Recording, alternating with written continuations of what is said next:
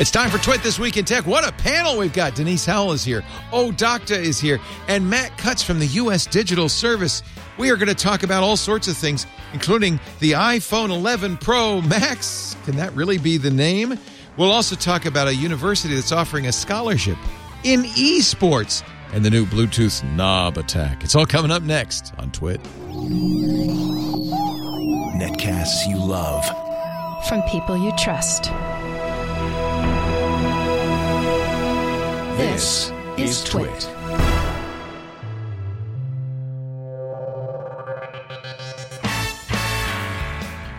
This is Twit This Week in Tech, episode 732, recorded Sunday, August 18th, 2019. Why is my fridge playing Insane Clown Posse? This Week in Tech is brought to you by DoorDash. DoorDash connects you to your favorite restaurants in your city. Get $5 off your first order of $15 or more when you download the DoorDash app. Enter the promo code TWIT. And by Casper, a sleep brand that continues to revolutionize its line of products. Introducing the new Casper Hybrid mattresses, featuring their award-winning foam layers, now combined with springs. Get $100 off select mattresses by visiting casper.com/twit1 and using the promo code TWIT1 at checkout. And by ExpressVPN. Protect your online privacy with one click. Yeah, it's that easy. For 3 extra months free with a 1-year package, go to expressvpn.com/twit.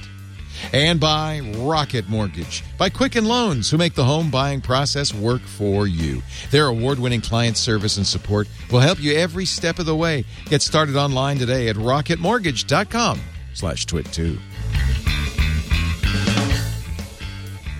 It's time for Twit This Week in Tech.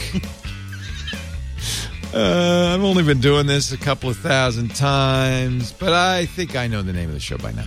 You know who's here? I'm really thrilled to have him here. We actually have a great panel. This is Matt Cutts. He is the administrator at the United States Digital Service in Washington, D.C. You know, every time I'm out to recruit, I come out a day early just so I can bless you, Matt say Cutts.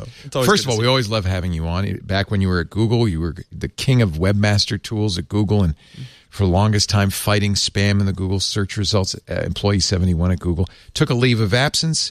Went to work for the government, and it stuck. It stuck. I signed up for a 3 to 6 month tour, and that was 3+ years ago. I'm so glad. And actually, we'll talk a little more about the recruitment later in the show, but this is a time for anybody who works for a tech company in Silicon Valley to put a little time into making the government work better for everyone. And I know, with some, at least in Silicon Valley, the current administration is not beloved, but that doesn't mean that government doesn't have to continue, do the job, get it done. In fact, all the more so. So I'm really glad to have you out here, and we'll give you a big plug in a little bit, Matt. Thank you. Also with us, we love Denise Howell. She is a former host of This Week in Law. Are you going to keep that going a little bit, or is that just kind of on hiatus now? I think it's kind of on hiatus now. I'm having a blast doing Triangulation. We love you on Triangulation. We desperately needed you and your insights, so it's great to have you. Denise is a longtime blogger with, do you still do blogs and baggage, or what was it? Bag and Baggage was my blog that I started back in 2001. And no, it is no longer. It is one of those bits of digital flotsam and jetsam on the internet now. That's how we met, though. We were at Blog World. You were sitting in front of me, and I saw you blogging. It was a law blog, and I thought, I want to get to know this person, and the rest is history. So I'm thrilled to have you on Twit on a regular basis as well. So it's wonderful to be here in such great company. We get a little of the twill in the Twit. You got some twill in my Twit. There's twill in my Twit. And somebody who hasn't been here since the infamous Christmas episode, the Christmas episode with John C. Dvorak and Docta, and JJ Stone. Thanks for dusting the mothballs and bringing me out the closet, Uncle Leo. I missed you guys. You know? We got him out of the closet. You put me on the shelf, forgot all about me, went and got new toys. I'm like, what is going on? Oh, I feel bad. Hey, you should feel bad. You out here hiring my doppelganger, Ain't Pruitt. I'm getting tweets. Wait a minute. Congratulations. Wait a minute. You mean? I'm like, we're not I the thought same we guy, hired you. You guys all look alike. Wait a minute. That's what happens. That's what happens. That's what Twitter thinks anyway. You know, me, Baratunde, and Ant, we're all the same person. So. Yeah. Congratulations all around. I'll take it. We know the difference. And to be very fair, we did try to hire. We've tried several times to hire Owen J.J. Stone, and he said, "I'm not leaving the area." And I, in stuck fact, with my kid. And in fact, when we were talking about Ant, because Ant's a great photographer and a great tech writer, and he'd been on our shows too, I said the same thing. I said he'll never leave North Carolina. But it turns out he's very happy to leave and take his family with him to get out of North Carolina. So, we're thrilled to get our newest hire here, along with Micah Sargent, who was happy to leave Missouri, apparently. Very exciting. Happy congratulations for all that good stuff. But good Owen, hires. if you ever decide that the Mid-Atlantic states are not for you, you have a home here in Northern California. I appreciate it. I'm just going to come hang out on holidays. I'm trying to get there for the next Christmas. Come back for the next one. Actually, don't make it work. I think Denise is already booked for the next one. Because I'd love to. I think so. I think it's all women this time. Oh, wow. Yeah. Well, then you shouldn't be on here. Then Lisa should run the show. We're going to call it Twit. #MeToo. And it's going to... Oh, boy. No, I'm just kidding. I'm just kidding. It's a joke. It's a joke. The sad part is you can't joke anymore. That's the one thing about this era that is killing me. Like, even comedians are getting run through the mill about jokes. You go there to get insulted. That's the point of a comedian. Sometimes a joke is just a joke. Well, I've already said 2 politically incorrect things in the first minute of the show. So it's a great start. It's a great start. If you really want to get insulted, there's always Twitter. So you just hop right on there. You don't even need to leave your house. You can instantly get insulted. So. Did you know that Amazon has a team of tweeters to defend? Actually, this makes sense. I bet you more than Amazon does this, but we've only now learned about Amazon's special social media team. They jump into action whenever somebody says, "Oh, the Amazon warehouse, it's a horrible place to work." They have hired a team of warehouse workers to come in and say, "No, no, no." But a Business Insider's article this week, Amazon's army of tweeting warehouse workers backfired spectacularly this week after a thread about working conditions went viral. Last year, Amazon enlisted a team of employees to write positive comments. They call them the FC, Fulfillment Center Ambassadors. But once it was discovered, it became kind of a liability. It started with a Twitter thread earlier this week. Diana Wilde responded incredulously to the Amazon news account inviting followers to tour a fulfillment center and see what our warehouses are really like. She tweeted, not that anything on Twitter ever, can be taken as fact, but really? Like, because your workers are liars, you're not going to convince the working class that everything is fine by telling us where to avert our eyes. We already know what it's like. Why don't you really treat workers better? You can afford it. And then the FC ambassadors leapt into action. Everything's fine. I don't think there's anything wrong with the money I make or the way I'm treated at work. Then other Twitter users began to mock them. And, well, it's the Twitter garbage fire. All over again. I don't even know why I brought it up. Except that you like this story, Owen. Why did you like this story? I love this story because Amazon is the new devil in America business. You need Amazon. We love Amazon. They're destroying companies left and right. Their shipping programs they have right now are sad. It sounds sad to say for UPS. They're crushing UPS.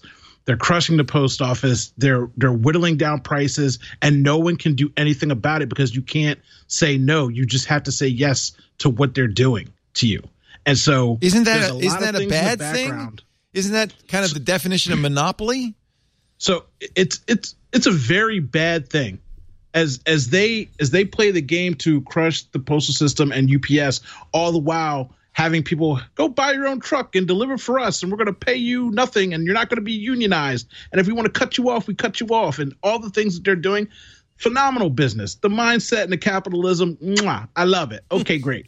But the human being side of it, like instead of hiring an army full of people to tweet in a warehouse, how about you just set up an algorithm where you randomly give every employee 1 free hours paid work or 1 day off out of the month paid or something stupid like that, where everybody feels like they're in the lottery and they're going to, I got paid day off this month. That's something to make people happy. This thing that you're trying to do does nothing for you because everybody knows that you basically work for a slave ship when you're at Amazon. Now it's not slavery because you're working and you're getting paid and you chose that job. You chose it's that just like job. when I go get a pedicure, I feel bad for the lady doing it. I think to myself, but that didn't stop you from getting your toenails painted bright orange. It did not. I thought to myself, she chose this life. It's not my fault, but at the same time, has nothing to do with the Vietnam War.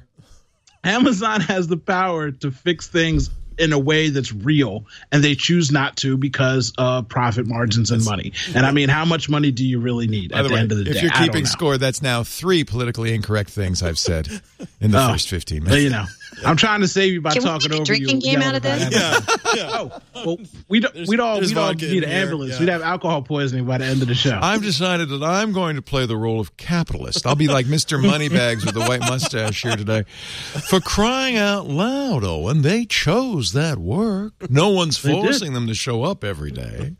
Hey, you get a 15-minute break, and guess what? It takes you 8 minutes to get to the bathroom when you're in the warehouse, and by the time you get back, you're 2 minutes late. You get docked for it. Well, that's what happened on Twitter. Was people started making up fake ambassador tweets. Oh, of course they did. Like this one. This is from Jose, ambassador. Amazon FC ambassador. Hi, I'm Kyle. I work at an Amazon fulfillment center and I love it. We don't get pee breaks, so I've gotten used to using diapers, and my God, they're so comfortable. Also, I have grandkids, even though I have the profile pic of a 20-year-old. And on and on and on. And that is, I have to say, the best way for Twitter to deal with this kind of stuff is with humor. Skewer, yeah, absolutely. Little satire never hurt anything. It's always good. It's a good way to bite back. Yeah. Anyway, I would guess, I'd be shocked, in fact, if most companies don't have an army of people. We have a social media team putting out stuff. Huh. They do not respond to criticism, though. I don't have them seeking out people saying bad things and responding to that. They mostly just tweet out, here's what's going on today at the show, right? Yeah, it's different. This feels like a step beyond PR. Yeah. I couldn't believe that Mary Hanbury, who wrote this up for Business Insider, just left on the table the opportunity to coin the term warehouse washing. Oh. Which is what this feels like. Well, credit Denise Howell. There you go. Warehouse washing. I like it. Well, and I've heard of a few folks on Twitter who were like, oh, well, Amazon offered to let me tour their fulfillment center, and it did diffuse the anger, but then as soon as people realize that everybody's getting that cookie cutter approach, that's just going to backfire again. Yeah. So I think that's the first lesson any company learns about Twitter is it has to be authentic. Yeah, you can't fake that. If it's BS, people see through that so fast. They know they're being manipulated or tempted to manipulate. Right. Unless you're a Russian troll factory, and then nobody sees through it at all. And at the end of the day, I mean, I don't know if you guys actually know people that work in the warehouses, but I know people that work in a Philadelphia warehouse and a South Jersey warehouse, and their experiences of anger, frustration, and semi-torture. I love what you're saying, Owen, but apparently Karsten thinks you look like Denise Howell. Okay, there we go. That's what's going on there. That's what happened. It was freaking my mind out. Like, what's going on? Can they not hear me? Owen's talking. Denise is sitting there. Karsten, I know they both look so much alike, but... Hey, I wouldn't want to try and drive that TriCaster. You go, Karsten. No, thank you, Denise. You're absolutely right. I know what happened. He's pushing the button. Go ahead, Owen. You have friends who work there. Yeah. Yeah, 2 people in 2 different states have the same type of horror stories about the working environment. So that's, to me, systemic. These 2 people don't know each other. They work in 2 different states, and to be fair, the way the system operates, they don't quit because that's the best job they can get in that area. Oh well, So here's the thing: there's a puppy mill there. People quit every day, but at the same time, there's always somebody who needs a job. So why don't your friends quit? Oh, they have quit. Oh, they were talking about their experience when they were there. Yes. They have quit, and one went back and then quit again. Yeah. So. But when I was in high school, I worked at McDonald's. Not the best job ever, cleaning the fry trap, but a job, and I was working, and I learned actually a pretty good work ethic there. I value that work I had, but I guess it wasn't as bad as working in an Amazon warehouse. So I worked in warehouses when I was younger, and I didn't have half the experiences that these people tell me they had. Yeah, I used to work at. So it is bad. It's bad. when you get to a higher up level, it's like you're programmed to treat everyone below you the same way, like they're nothing. Yeah. So the crab box is to try and get up to a level where you get to tell everybody else what to do and not have a heart. And then you continue to do it. So even when you were at the bottom and you got treated that way, once you get up to this level, it seems like you're just predestined to keep the system going with not any understanding. It's very machine like I said, capitalism. I get it. You don't have to work there. You can quit. But I mean, for as big as they are and as much money as they make and as how happy they try to make the customer, they could make their employees a little bit more happy. As Dr. Morbius in our chat room says, soul-crushing work teaches you nothing. Mm. Yeah. And I feel like this isn't a job for high schoolers just paying their dues, right? No, These are full-time, they're grown-ups, career-oriented adults working there. Should I not shop at Amazon, though? You can't not shop at Amazon. Same thing about Walmart. Yeah, because that's the option. I'll go to jet.com, which is Walmart. Is that better? Probably not. It's all the same. Yeah. Walmart used to specifically not give people full-time jobs just so they could keep them subsidized and getting welfare handouts and stuff from the government until the government's like, oh, well, we're not going to give you as many subsidies anymore. So, I mean, again, capitalism at its best, everybody's got a scam. And if you got to work and you're on the lower totem pole, you got to do what you got to do to survive. Go to your local market, your local bookstore. Mm-hmm. Oh, you don't have one anymore? I'm sorry. We do. We're lucky. We have an independent bookstore here, and I feel guilty because I still buy books on Amazon. I will go in there and buy books, but in Copperfields. But Amazon's so much more convenient. I should probably put my dollar where my mouth is. You should. Yeah. You could do it. You can make the effort. You can wait a couple days for a book. That's the problem. Have to order for I can get it tomorrow from Amazon. I know. Especially out there, you guys get stuff next day, same day. Out here, we're still in the 2-day hold period. We don't have that Insta stuff out here. Oh, man, almost everything's next day now here. God, sometimes it's same day. Sometimes that's how they get. Yeah, you're in the LA area, so the more metro you are, the more likely you can get it. I shop there. I can't, like I said, I can't lie. It's like I don't use Amazon. I do. And then in the annals of corporate apologies, there's TELUS, which is one of the two big carriers in Canada. Email has been out since Thursday and TELUS. Oh, boy. And I went to we got a call on the radio show. Guy said, what should I do? And I said, well, there's this thing called Gmail. It goes out once in a while, but not for days. And then I had to play this video. This is TELUS.com. This is their apology from their chief customer officer. My name is Tony Guerin, chief customer officer at TELUS. To our TELUS.net email customers, we've let you down and we are sorry. I should point out that Tony hasn't shaved in about 3 days. Yeah. And he's looking a little bleary, to be honest. That shirt, I don't know. It looks like he hasn't changed that in a couple of days either. He's taking it hard. He's taking it hard. He's arms deep in the routers. He's in there. Cables and pushing them in. They're still managing to water the plants, though, somehow. The plant, well, they're plastic probably, right? Those email outage that began on Thursday and prevented many of you from accessing, sending, or receiving emails from your TELUS.net account. He's also hunched over as if the CEO called him and kind of beat him up a little bit. Doesn't he look a little kind of like hangdog? Yeah. I feel so bad for this guy, except... We know how vital email is to conduct important business, to communicate with family and friends, and to manage schedules and finances. This disruption is unacceptable, and we are doing everything we can to resolve the matter as soon as possible. It's still out. But I have to commend them for saying, we blew it. This is, I mean, in a truly Canadian fashion, they are actually apologizing. We're sorry. Yeah. But on the other hand, they can make a really well-produced video in the time it takes to reboot their servers. And also, that person is not good at reading off the teleprompter. Does anybody else get annoyed when you can literally see their eyes are going scanning? Back and forth. Like, just be authentic. Yeah. Just be like, we messed up. I'm sorry. I would love for one time, like this is like 20% better than the Zuckerberg apology. I would love it is. For one time for somebody to just sit there like, I haven't slept in 3 days. Dudes, we Stop! Your email's down. My phone's blowing up. My boss is threatening to fire me. sorry. The engineers have put themselves in the hallway. They're crying in a fetal position. We apologize because Oh, my I God. don't understand what happened. It shouldn't happen. We're a multi-billion-dollar company. We've messed up for you. And I know it's upsetting. I'm crying inside because I've cried for 3 days. I haven't shaved. I haven't taken a shower. My dog won't even look at me because I'm so depressed. I am crap. We're going to fix it. And we're going to do it again. I want somebody to cry into a camera like that and tell me that they're sorry. So I can be like, you know what? I'm about to double down and give them my money. I believe that. Credit to Tony and tell us this is about as close as you're ever going to get a major corporation to do that. Yeah. I mean, That's pretty he cool. looks pretty hangdog. He does. We have a new doctor career. Corporate coaching. That's is good. certainly your forte. That's good. Like they used to hire George Clooney to fire people. Yeah. They should hire O'Doctor to apologize. Yeah, chief apology officer.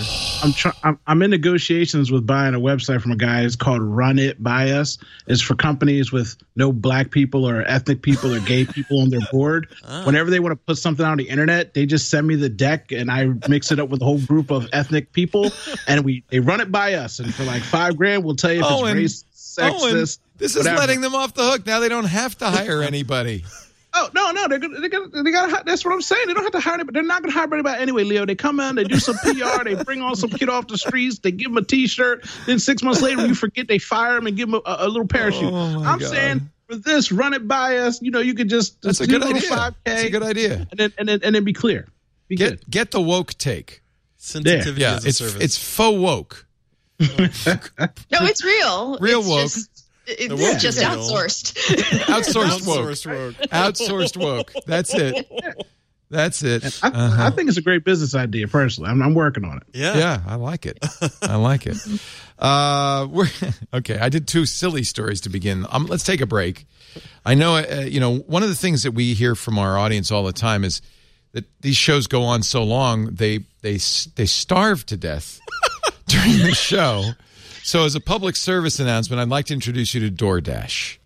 There's no reason you should be stuck watching a long podcast and not have some pizza or a Subway sandwich or maybe some lovely cheesecake from the Cheesecake Factory. DoorDash puts some of the best restaurants in your town on your phone so you can order and get the food delivered right to you. All the big favorite chains like Chipotle and Wendy's and Cheesecake Factory, the Subway, but also over 340,000 other amazing restaurants just in your area. DoorDash is now in 3,300 cities, all 50 states in Canada. When Ant brought his family out here, his teenage son, Isaiah, we took him out to eat, and he looked, and on the door, of course, there's a sticker that says DoorDash, and he said, "Dad, they have DoorDash here, too." Yes, they do. They have DoorDash everywhere. DoorDash is awesome. Get it on your phone. You never know when you're going to be stuck at the office or starving at school or just a long day of work and you don't want to cook or stuck listening to an extraordinarily long podcast. Treat yourself to the meal you deserve on demand from your favorite restaurant.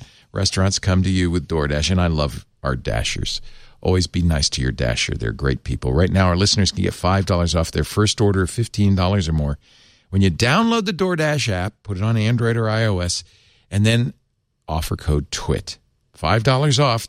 Get a little something. Get an extra something. Some extra chips and guacamole on your first order when you download the DoorDash app from the App Store and enter promo code TWIT. Promo code TWIT. I'm tempted. Maybe I'm thinking order some DoorDash for our studio audience today. They have a lean and hungry look. I'm so DoorDash excited. I now DoorDash have is permission to amazing. answer the doorbell during these You shows. may go get the door anytime, Denise, if for any reason at all. Actually, you mentioned that Amazon's crushing UPS, but didn't they? The final deal with the FedEx died. There's no more FedEx Ground. FedEx Air was stopped a few months ago because Amazon's just basically doing it themselves. They bought planes or leased planes. They don't buy planes, and they have trucks now and vans, and even people in 1986 El Caminos delivering packages for them. You never know. Yeah, it's kind of getting to the point where, anybody just throws a sign in the front of their car like Uber and Lyft. They don't actually. That's the for thing. Amazon. They're unmarked. I think Amazon needs like a Chicken Delight thing on top of the hood or something that says, I'm delivering for Amazon, because it's a little weird when somebody pulls up in an unmarked car into your driveway and throws a package at you. So, the one time you shouldn't answer your doorbell? When? Whenever you just won $3 million playing Fortnite. Land Shark, Candy Graham. Because apparently the guy that won $3 million on Fortnite got swatted. Oh. So this was a story. This guy's 16-year-old kid, and he did something that made every parent in America sigh, which is he won $3 million in a Fortnite competition, which meant that every teenage kid has been telling their folks, "Oh no, really? I love it. I'm going to make a living at this." Now they go, "See." And every parent's going, "Oh my God." Does your kid play Fortnite yet, Denise? Oh, he sort of played Fortnite when Fortnite was sweeping globally. He's already moved on? Oh, wow. Kind of, yeah. I know he was a Minecraft. For this kid, I know he was into Minecraft. What does he do now? Gaming wise? Oh God, I can't out him now. He'll be embarrassed if I tell you. Oh. Let's just say it's summertime and people get outside. Is it My Little Pony? Can we paste it in the chat? There was for a while. I don't know if they're still around. The My Little Bronies. You knew about them, right? They were adult men who liked My Little Pony. It's a thing. It's a thing. Says Doctor. Well, Leah doesn't play Fortnite, thank the Lord. She plays Minecraft and Roblox or whatever. Those are both, I think, good constructive games because you have to. We're going to get into this story, but the one thing about the kid winning $3 million, tennis players don't make that much money to win a tournament. Golf players don't make that much money to win a tournament. This kid made that much money. And the thing about that whole tournament that I didn't really care, if that's your thing and you make money at it, God bless you. Great. This is America. But the one kid, he got 6th place, and he was uncontrollably shaking and crying in his father's arms because he got 6th place, and his dad's just holding him, and he's literally they're just shaking, they're both crying. And guess how much money they made? They made $900,000. What? I would throw my daughter on the floor and be like, get up, we just made $900,000. Don't cry. Don't cry. 6th place is great. I'm usually first, second, that's and third almost place. $1 million. But 6th place, I'm like, stop crying, Daddy. We're good, son. Son, you are the best son, any son in the world. It was. I just assumed when you said tears were involved, it was tears of joy. No, they were up. But I wanted the really big trophy, Daddy. I wanted the trophy taller than me. Please, Daddy, please. $900,000. He was still freaking out. I'm like, kid. God. So this poor kid, I'm not going to say his name, but according to Kotaku, he was streaming a Fortnite game Sunday. People were watching the stream. And he abruptly left his desk, just like Denise Howell when the DoorDash guy comes. And his father was coming to tell him that armed police were at the front door. This is a big problem on Twitch and other streaming services where they SWAT you. It's terrible. Yeah. And as we know, swatting is risky. People can die. Not to mention the fact that it pulls law enforcement off of real crimes. Right. And it's expensive. That was definitely a new one he can be heard saying on the stream. I got swatted. I was lucky because the one officer lives in our neighborhood. We got swatted once at the brick house. Really? And fortunately, the Petaluma police are kind of lackadaisical. So a couple of detectives came. They said, is everything all right? Yeah.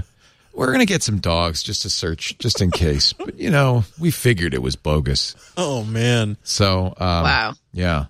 I shouldn't have said that out loud. He had appeared on The Tonight Show to talk with Jimmy Fallon about his win.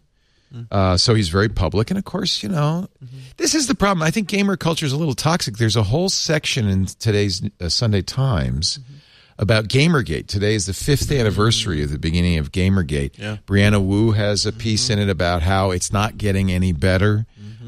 They talk about the initial, the Zoe Quinn who had left. This is how it all started. Zoe Quinn had a bad breakup. And her 20-something boyfriend wrote a 10,000-word screed against her.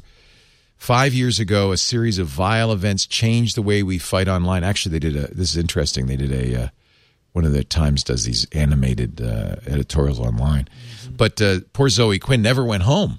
She was visiting friends in San Francisco. She didn't even go back to her home. And Charlie Wartzel's, who's been doing some great work, I think, for the New York Times. This is technically an opinion piece, but it is a history of Gamergate. And it does feel like this community is a little bit toxic. Well, I'll also say, okay, go ahead. I'm sorry. No, you go, and then I will. It's not even just the gamer community. I just got done talking to my daughter about a girl who does tutorial videos, and a guy asked her out. She said, no, thank you. And then she ended up getting killed by this person who ended up stalking her, finding her, and killing her via the internet. So it's so bad when you're out there publicly putting yourself out there. Like, there needs to be something where, like, if Doctor was my name, maybe you should just stop giving out real names or something, because the more you're online, it only takes one crazy person or one jealous person to destroy your life. Like you said, luckily no one was hurt in this instance, but it's not even just video games. It's just being online and being popular and either desirable in some form or fashion. It's really creepy right now what's going on with the internet. We need to figure out a way to fix it. I don't know how you do it, but it's like, I mean, there's always been a little bit of this in the world. What do they call it? Prairie dogging. If you stick your head up, if you become known, people tend to want to cut it off. There's always been a little bit of that world, but I think part of the problem is that it's Twitter especially, but 8chan and 4chan and other Reddit kind of become a big lever, a big megaphone that can really hype this up much more than just somebody being mean at work. Oh, you won $3 million. Good for you. That can really escalate to something much, much, much worse. And so I kind of blame social media, but on the other hand, what are you going to do? I mean, you can't. Can Facebook, Twitter control it? That 8chan is pretty much shut down, but that didn't mean that 8chan wasn't started and take it up right immediately the same way. It's kind of the nature of the world we live in. So what I was thinking is certainly the behavior is something that can't be tolerated, and as Doctor was saying, needs to be addressed one way or another, and it's a hard nut to crack. But from a tech policy and privacy standpoint, another thing we probably could come at is the fact that traditionally property ownership records are public. That's the problem. Doctor can be Doctor, but how long before he's doxxed? Right. Oh, well, I live on a black site and no one can actually find my address, but that's just me. But if you buy a house, you're right, Denise. If you buy a house, the problem was in the old days it went to the county seat, and it was on a piece of paper at the county seat. But then there's companies like Spokio that send people out to every county seat and record all this stuff and put it online. Do you change the laws, Denise? Maybe. I mean, maybe it's time to start thinking about, I know people have been appalled for years at what can be found out about them just through simple web searching. And one of the primary things that can be found out is if you own property and your name is on the deed, as it tends to be, or some, entity that you're involved in is on the deed, then you can easily be linked to that property. Let me ask you, because Denise is a professional lawyer. I'm asking for a friend. Is it possible to buy a home without your name being on the record? Like, is it possible to buy under a holding company or something that can't be traced back to you? Sure. You can have a corporation own property. But then people go look up the corporate records. Right. Yeah. I mean, if you're determined enough to What did Johnny Depp do? I don't know. What did Johnny Depp do? I don't know. I just figure if you're a movie star, you're not going to buy a house in the name Johnny Depp, right? Do you have your agent, your manager buy it? Right. I think, and isn't that sad that we're talking about what do ordinary people living their lives who are not Johnny Depp have to do? That's the problem. That Brianna Wu and Zoe Quinn don't have the resources that a movie star does to hide their traces, so they're easily doxable. The thing that drives me crazy, what you were just talking about finding online, it's not even so easy to find out someone's address online, but there's all these websites that for $34, they'll do a background check, they'll do all that stuff for you. Like, that's something we should cut down on, because if you had to actually do the work yourself, people would probably give up on it. But if they're looking at a site and they're like, oh, for $5.99, I can get your phone number, your address, and relatives. Okay, sure, I'll go pay for that. Like, it's really, I don't know, it's really weird, really weird. I do want to point out that I think comes back to what's going to be public information, because that's just somebody willing to do the work for you and then you pay them for it, right? So if the information is available, someone's going to go find it. Yeah. I should point out that Congress is asking subpoena the owner of 8chan, Jim Watkins. He'll be appearing before Congress on September 5th. He himself says, I really don't like what's happened, and he shut it down. He said, I wish I never started it. But he also pointed out, and quite rightly, as soon as I shut down, which he did, somebody else will come along. And there is, in fact, 8chan, which is the same thing. So it's pretty hard. I mean, you cannot... The nature of the internet is anybody can create an account. Even if Twitter starts to shut down neo-Nazis, they just create a new account. It doesn't... Okay, so I'll try to give a hopeful framing on the last Matt. little bit, which is it feels like companies were not thinking about all of the sort of digital smog that they were creating and the externalities and the byproducts and the sludge and all of the. You bad were interactions. at Google early on. Yeah, and what were those conversations? Like there was a story. I think maybe Carolyn McCarthy wrote it about Google Plus and how they were just trying to copy Facebook. I loved that story. Yeah, and how they missed out on. They could have created something different, better, where the interactions would be healthier and you wouldn't have as much of and because Google Plus had the tools necessary. Yeah. Users could block people from commenting. Right. You had it was so much better than Twitter. Yeah, Mike Elgin would always... Mike and I and others have said for years. We were extremely disappointed that Google didn't keep Google Plus going. I know they still use it internally. Well, and I don't think it's the end of the world for Google Plus to go away, but if what happens out of the last year or two is new companies realize that they need to think about the holistic aspect of their footprint and the implications of how people interact with each other online, maybe the pendulum is starting to swing the other way, where we start to see safer spaces or smaller spaces or more fragmented spaces where you don't have some of the same negative side effects that we currently have on social media. So before we switch topics, going into exactly what you were just saying, does anybody have the new Instagram where they don't show likes yet? No. Nope. Okay, so Instagram, Instagram's doing a thing where they're trying different countries and they're not showing likes anymore. So people don't have anxiety and stress, and they're cutting down on the dopamine and your addiction and to need to have likes and all this kind of stuff. And they say they want it to be for health, mental health, and anxiety and stress, and they're trying to cut down on it, which I personally don't believe at all. I feel like that's like a sham because it's owned by Facebook. So it sounds great, but I don't like it at all. I don't like that idea. I don't like that premise.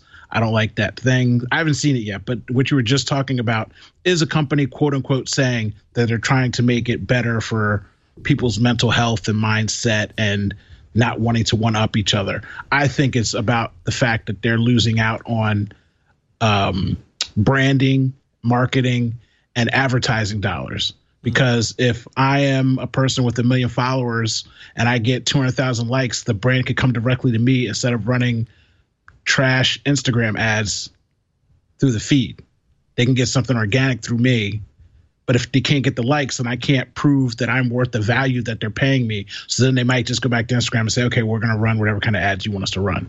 So I also think that works. One of the things Facebook does, and Instagram's a Facebook company. In fact, they're going to rename it Instagram by Facebook for reasons I don't fully understand. One of the things Facebook does is the minimum to deflect like, oh, well, hey, we're getting rid of likes, as if that would have anything to do with influencers. And I mean, maybe you're right. Maybe it's an economic thing, doctor. But I also think it's just like, well, we're doing something. Twitter does that too. Yeah. We're doing something. It's the least. They do the least they can do. And it doesn't seem to make any difference at all. I mean, how does getting rid of the likes do anything to reduce the value of influencers? You still get rid of the follower count, maybe. Get rid of the follower count. Are they thinking about that? I don't think so. No. Because then if you don't know how many followers somebody has, you don't know if they're an influencer, right?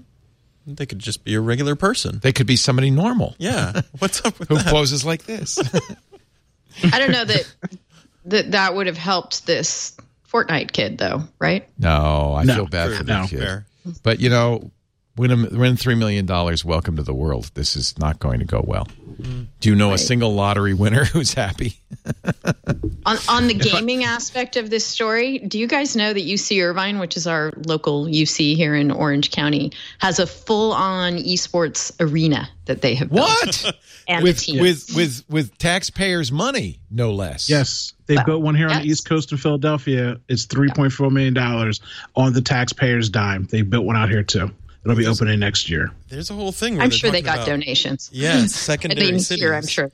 Like Fresno, Texas, or somewhere. Like, there's a whole bunch of places looking to use esports as a way to revitalize their cities. But I don't understand a university doing it. Here's the site. It's esports.uci.edu, and it's a very nice, fancy site. They do say it's powered by iBuyPower, which so they have a name. They have sponsorship. They have a name. Competition. Okay. Every sports arena in America has a name on it. Smoothie Center, whatever. Yeah. They pay for the naming rights of that. The city though pays for the stadium. More power to UCI as far as I'm concerned. They are not exactly a sports powerhouse. So if this can be their sport, is that it? But then they show they say academics, and they show a guy working on brains. I don't think that's in the esports thing. I don't know. I mean, they just kind of threw that one in. Apparently, you can get a degree in esports from UCI. Okay, does anybody else remember the Far Side cartoon from 1990 where Gary Larson was like, in the year 2005, like, people will make $100,000 playing Mario Brothers. You got it. You pulled it up. And it's like, Nintendo expert needed, $50,000 salary plus car, Fast forward 20 years, UCI Esports to offer scholarships for top Super Smash Brothers Ultimate players. I mean, Mom, look, I got a scholarship. Oh, that's exciting. The Nintendo World Championship esports event is coming up on CBS, August 25th. Yes.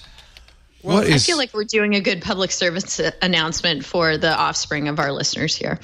Well, and apparently esports brings in, so what is it? Patriot Act is the Netflix show. He talked about video game industry, and he was saying the video games now bring in more than like the NBA, NHL, all of the movies all put together. So I recently had a job interview, my first job interview in 10 years.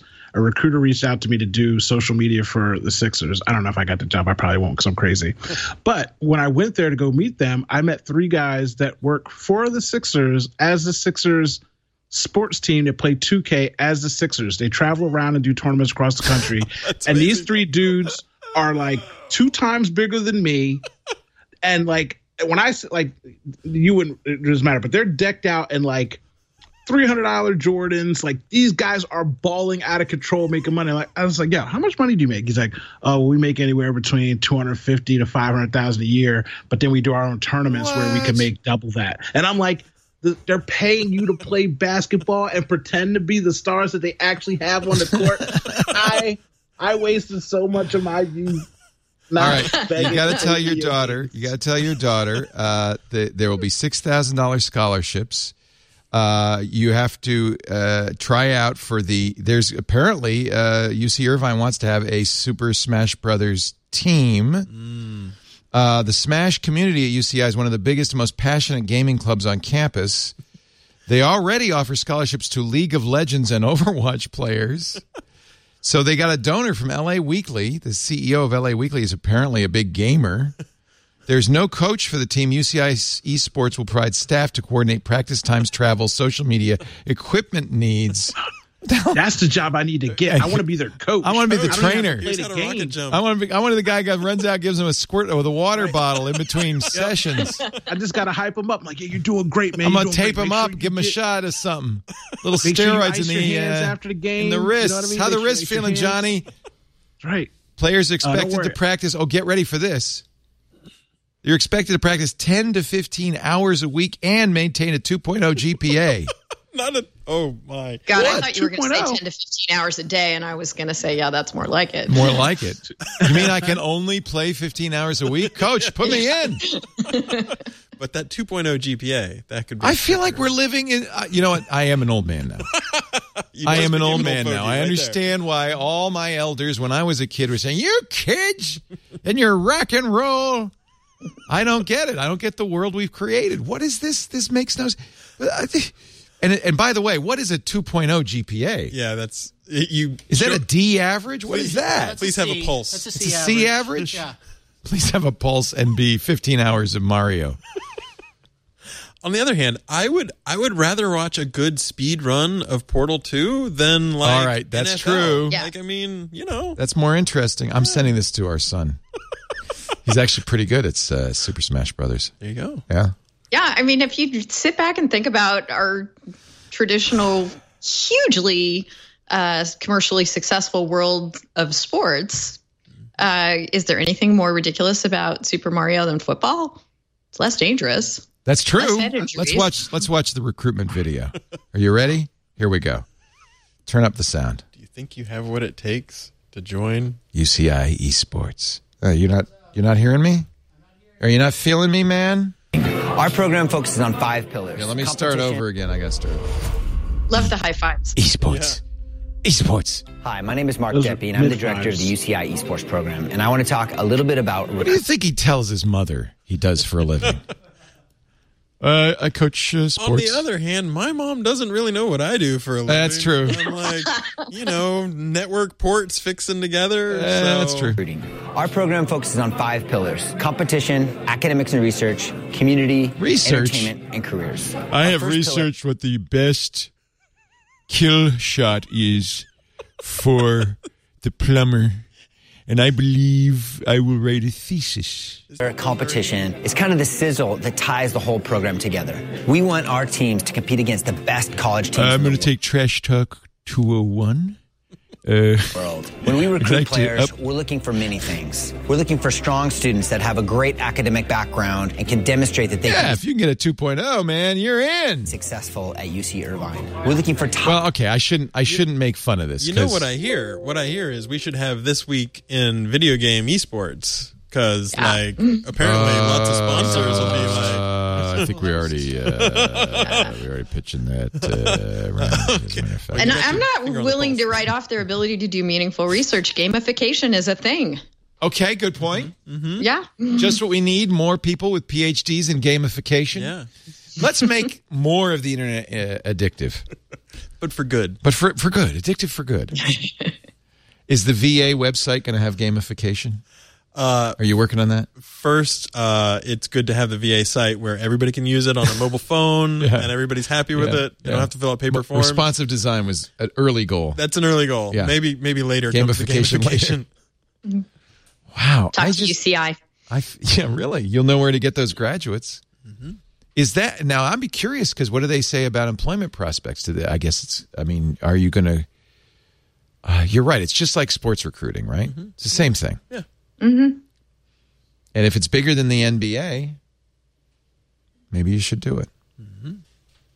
What a world! Right, because there are pro leagues these people will go on to, presumably. For all of us that are not 6 feet tall, Yeah. now it's a Little great tubby, equalizer. really good at sitting down. That's me. I got a giant thumb. It's good. Good carpal tunnel action, good flexion, fast So- flexion. Yahoo bought Tumblr. Marissa Mayer really trying to beef up the Yahoo brand for $1.1 billion. $1.1 billion. Yahoo was eventually sold to Verizon for, what was it? It was a lot. $3 billion, something like that. That's a good It was question. pretty good. I think Marissa got out unscathed, but Verizon couldn't figure out what the hell to do with Tumblr. So first of all, they realized, it's a porn site. We just bought a porn site. 1/3 of all of Tumblr blogs were adult content. So they banned that, lost 1/3 of their audience. Now, They lost more than 1/3 of their audience. really? You think? I discussed this like a long time ago around here. I used to use Tumblr as a funnel for web traffic simply because of that. Like I'm not going to go into details of stuff that I would do, but you could mix and match content and you could drive people to click on anything you wanted them to click on via Tumblr. Once they shut Tumblr down and tried to make it quote unquote kid friendly, not only did they take off the adult content, they took off a lot of the content, adult meme content. Yeah. Some things that weren't even sexual, like porn, but they just deemed inappropriate. So they cut off massive amounts of free-flowing content that used to flow through Tumblr. My daughter's website is actually I loved runs through Tumblr. Yeah. Marco Arment and David Karp created something great. They got a good exit. They sold to Yahoo in 2013 for $1.1 billion. It's an Instagram. And even before they took the stuff off, like she never saw anything bad on there because they had the filter. You follow what you follow, and you don't see anything. Not even on that. You just had a filter that said no you adult. want to see adult content or not, and people would usually respectfully mark their stuff, and you never see anything. But once they took that off, it just it's downhill. Yahoo wrote down the site's value by $230 million 3 years later, sold to Verizon, 1.8 revenue within the Verizon Media Group, now formerly Oath. Okay, there was another bad thing. Verizon decided to name the whole thing Oath for reasons no one understands. Was $1.8 billion in the second quarter, so that's not bad. But finally, Verizon said, "Look, I got to unload this Tumblr thing." So they sold it. We've been talking about toxicity on Twitter, but lest we forget, but for Twitter, we couldn't get hot takes like Dieter Bonds, where he tweeted, Tumblr sold for the cost of 2-bedroom San Francisco home in Noe Valley. That's right. We don't know the exact figure, but the Wall Street Journal is saying $2 million for this formerly valued at $1 billion company. Leo, we could have bought that thing, turned porn back on, flipped it for another $1 billion. Yeah. I mean, yeah. That's literally all you had to do, Uncle Leo. If I had known, I would have. They wanted more than that to buy the brick house. So WordPress.com's parent company, Automatic, bought it, which actually is great. Yeah. Matt Mullenweg says we're not turning the porn back on. But WordPress, I think it actually makes sense. WordPress has a platform that's probably a little more beefy for people who need more capability. Tumblr, anybody could quickly and easily set up a blog. I loved having a Tumblr. So I had quit my Tumblr account a long time ago. Not because of the adult stuff, but just because when I quit Facebook and Instagram, I just quit all of that stuff. I signed up again as soon as I heard this. I said, good. I couldn't get leo.tumblr.com back. Somebody took it, but I have chieftwit.tumblr.com, and I don't know what I'm going to do with it, but it's still got great mobile apps. It's an easy site to create a blog in. I think I have a feeling if anybody should know what to do with it, it's authentic. I mean, Automatic. And for $10 one-time payment, you can put your own domain on there anyway. You can put That's what I had. It was tumbleo.com, which there you go. I think I'm going to bring back. Tumbleo.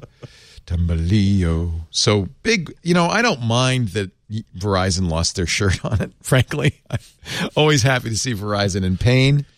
But it's the circle of life. It's the circle of life. Yahoo paid $5 billion for Mark Cuban's thing. My God. Right? Whatever happened to broadcast.com? Maybe it's a park domain now. We should check. Yeah, that's a good idea. No, it just takes you to yahoo.com. Yahoo. Broadcast.com is now yahoo.com. It's an expensive domain name. Yeah. Is it? Wow. Well. Yeah, $3 billion, $5 billion, $5 billion. Wow. And then Yahoo got sold for $5 billion. You always want to sell at the peak. That's right. All right, let's take a break, and then we're going to come back. There's some Apple news. I'm studiously avoiding the Wired story, 3 years of misery inside Google. It hurts. It's a little too close to home. But Matt Cutts read it. I'll ask you what you think. And we have a Googler in the audience who doesn't look evil at all. So there, right? Actually, I thought the article was very positive about Google because what it really said is that employees at Google, unlike, say, employees at the Amazon Fulfillment Center, have a voice and can stand up and can walk out and can say, no, we don't want to do this. We don't want it to be this way. In fact, there's a quote that's, well, we'll get to it in a second. I'll talk about it in just a bit. Our show today brought to you by My Mattress. Everybody has a Casper, right? You don't? All right, let me tell you about Casper. You ought to get a Casper. It's the best mattress out there. Casper was started by some guys who said, this is actually the best stuff in Silicon Valley comes out of this kind of notion that there are places in the economy that are inefficient, where you're spending more than you ought to. And a mattresses, man, they were the worst. Because basically a mattress company would make a mattress, and then sell it to a mattress showroom would double the cost. The mattress showroom takes half.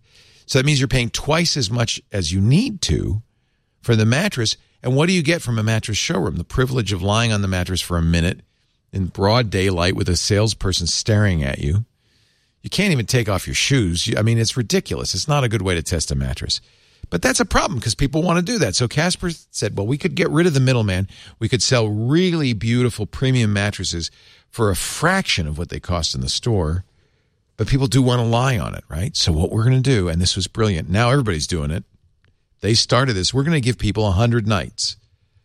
If you don't like it after 100 nights, you buy your Casper, free delivery, painless returns in the U.S. and Canada, a 100-night risk-free sleep-on-it trial. So if you don't like it after 100 nights, they'll come and get it. Here's my Casper. I just got the new one. Oh, I love this.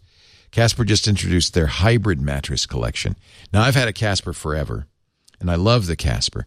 But the hybrid mattress does something interesting. They brought back springs.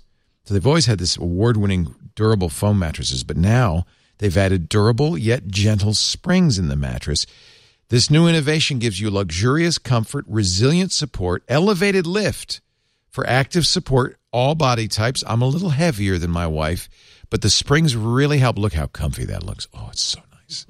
Increased airflow within the spring network so you sleep even cooler. That's one of the best things about Casper mattresses. We know sleeping cool is an important part of sleeping well. And then this is for me because when I get up out of bed, I would roll off the mattress because the edge wouldn't, be firm. It'd be the same softness. Now, with the springs, you have enhanced edge support, firmer perimeters that makes it easier to get in and out of bed. This new Casper mattress is awesome. I just got it. As you saw, I tried it out. As always, though, I don't know how they do this. Even though they've got springs in it, it still comes in this surprisingly compact box, which makes it very easy. Don't do what I did. I opened the mattress in the foyer. Big mistake, because then I had to manhandle it into the bedroom. Bring it into the bedroom and open it. Just a little tip, something I've learned.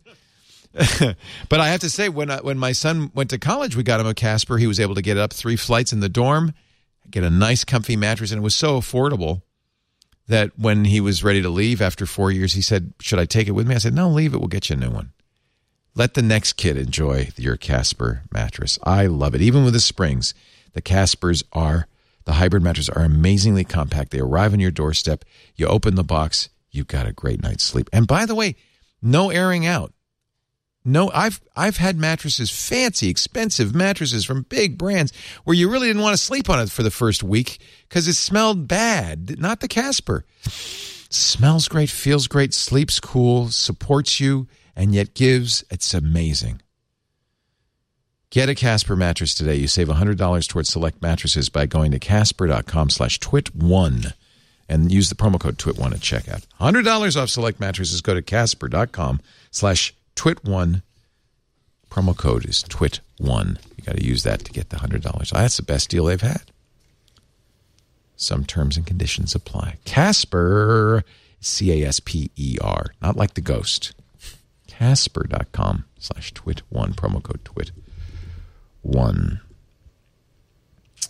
We are probably, in all likelihood, only a couple of weeks off from the new iPhone. The Note 10 comes. I get my Note 10 Thursday. Nice. The new iPhone, Fast Company thinks September 10th. That makes a lot of sense. That's the second Tuesday in September. That seems like a reasonable time. Rumor mill has been going crazy, not only with this year's iPhone. They're already starting to talk about the 2020 iPhone, which is really nuts. Because that's the one that's going to make a difference. This one's going to be the same iPhone as the last iPhone. Probably. It's thinner, lighter, better, sexier. Same. More cameras. Better camera. Isn't that all that really matters in a modern smartphone is how good the camera is? Battery life. If it did, then the Pixel would be the number one phone in the world because that's the camera that really matters. Oh. I think found he's a friend. Right. I found a friend. I think he's right. Yeah. I get review units. I don't make videos and stuff because I'm just lazy. So I just usually do like behind the scenes reviews. I gave that phone to 4 different people and they loved it. The Pixel XL 3A. It's just superior what that phone does as far as photography. With one lens. With one lens. And at the end of the day, if they have better marketing or if they just say, you know what, forget this, we're going to sell this to you and charge you triple the rate. That camera is the best camera on a phone. Okay. period. But I'm going to say something controversial. Oh, here we go. The hardware is crappy. I love the camera, but it kills background processes like that, right? They still haven't fixed that. The hardware is not the greatest hardware. But the camera. On the camera. Oh, nice. And it has a dedicated camera chip, which the A does not. Mm-hmm. No, I'll grant you that. But I have to say, there is something to be said. Now, this is the S10. The Note will have it with multiple lenses. So with one lens, you get one focal length. This one, I have telephoto, zoom in, normal, and wide, super wide. I can get this whole studio in, and that's the lens. It's optical. Mm-hmm. And I have to say, I agree with you, Doctor, that the software in the Pixel 3 is second to none. The engine that they put in there, the extra hardware, the chip, that makes a big difference. But I think that even in the Galaxy S10 Plus, the night sight, which they just put out in their July update, is I think it's as good as Google's. It's not. It's not. You can say that, but it's not. Aesthetically, Samsung makes the best looking phones, period. Their phones aesthetically look sexy and appealing. Beautiful phone. Apple, you know how much RAM is in this phone? 12 gigabytes. You know how much storage is in this phone? A terabyte. Stop making up stuff that I don't care about. The Pixel 3, their only problem was that horrible notch that they made. If they would have made a sexy phone, that notch is awful. We would all had that. So the 4 coming up, and I'm going to. Why are you getting so mad, Leo? No notch in the 4. Just a big chin. You can tell me. Or is that a forehead? I'm sorry. Just a big forehead. I'm gonna tell you, don't lie about that camera in that phone, because it's not about the size of the boat. It's about the motion in the ocean. So you can say what you want to. I'm telling you, the Pixel has the best camera. There's a good camera in that Leo phone. 3, Doctor 1. I'm not saying it's not good. I'm not saying it's not good. I'm just saying it's not the best. Denise, we can escape with a 0 score. We just have to. It's not too late to be politically incorrect. Hey, all right. I didn't even know that the next iPhone was coming out so soon until we started prepping for. It's a little weird when you think about that, but of course, every September. Yeah. Are they? Really but I'm wondering if any of you know whether Apple is paying attention to any of the facial recognition issues, biometric privacy issues. They did some pretty revolutionary hardware stuff with the 10. So I'm wondering if you've seen any coverage of that with the 11. Their main focus is selling units. They're not selling units like they're supposed to right now. No, but they're selling services. They're making more money per user. So they will. They especially with that credit card popping off. That's going to be. I love John Gruber, who's normally an Apple shill, right? Really loves the Apple. He loves the Apple. I wouldn't call him a shill. Okay, he loves the Apple. There's a fine line between. He loves him a good apple. Loving a good apple.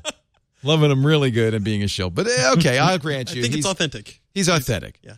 He says Apple billboards should have said, what happens on your iPhone stays on your iPhone, except for some of your Siri recordings, which we listen to. He was actually a little bit harsh this week on Apple's Siri, privacy, and trust. He says, Google, he even praises Google. Who would have thought? He praises Google because Google says, we record your voice when you use Google Assistant, and we save it, and you can even go here and listen to your recordings. And yes, humans will listen to it, but you could turn that off, and you can delete them. He says that's what Google did. Apple doesn't even do that. Apple should. He says until the opt-in process is crystal clear, Apple should delete all existing recordings and confirm it's no longer saving them. They were keeping copies with identifying information for 6 months until The Guardian published their story last week. He says this defies everyone's expectations for privacy for a voice assistant, and he says especially for Apple, and that's the key. Apple, is it reasonable to hold Apple to a higher standard because they champion privacy? He says Apple literally advertises on the basis of its user-focused privacy policies. And they tell you how much they're going to hear from some EU regulators before too. He says on the assistant on let me find this here on iOS. Let me find this. Here it is. Compare and contrast with iOS's transcript feature for voicemail. Okay, so this is the voicemail transcriptions. At the very bottom of every transcription on iOS, the iOS asks whether the transcription was useful or not useful. If you tap either of those, you get a very explicit prompt. Help improve transcriptions? ? Would you like to submit this voicemail to Apple to improve accuracy? Recordings will only be used to improve the quality of speech recognition in Apple products. And here's a sentence he really likes. Do not submit recordings if you believe the speaker would be uncomfortable with you submitting the content to Apple. That's good. That's the way it should be. That's not what they do with Siri. Especially when Apple goes out of their way to tell you that they're coming up with ways to give out fake emails to keep privacy from third party and app developers and like that. But they're out there doing whatever they want to do. They so champion that other companies are trying to steal your information, and we're going to protect you from that. But then they can go do what they want to do and not be responsible, which is America. Okay, but now I'm going to praise Apple for a second, which feels really weird. I'm like in a new space I love here. it. I'm like, I love it. What is this muscle? Okay, but you know, if in good faith somebody made a mistake and there's room to improve and they apologize and do improve it, and like fix it. We've seen people make mistakes, fix it, and actually get more goodwill win from being like, oh, you know what? We did want to put that as a core or a pillar, and we didn't do as well as we could. Right. Like, this represents a really interesting opportunity. It is. At the point where you lose Daring Fireball, like, there's probably alarm bells going off within parts of Apple. At that point, you hire Odocta. That's right. Run it by them. Run it by us. Should we just call it odoctaapologizes.com? No, that won't work. You got to have... now, I'm going to work on Uncle Lee. I'm going to come out there and start Apologies pitching as a service. AAAS ass. Oh, no. Uh-oh. Sensitivity as a service. My first $5,000 check is going to be from Twit.tv and Leo Laporte. Okay, that's going to be my first check. Right odoctasass.com. I think it's going to be great. You're 4-1. 4-1, huh? Okay. Oh, man. Get the domain. Apple is suing a company named Corellium because Corellium is doing iOS in virtualization. Corellium is a mobile device virtualization company that supports iOS. They say they're the first and only platform that offers iOS, Android, and Linux virtualization on ARM.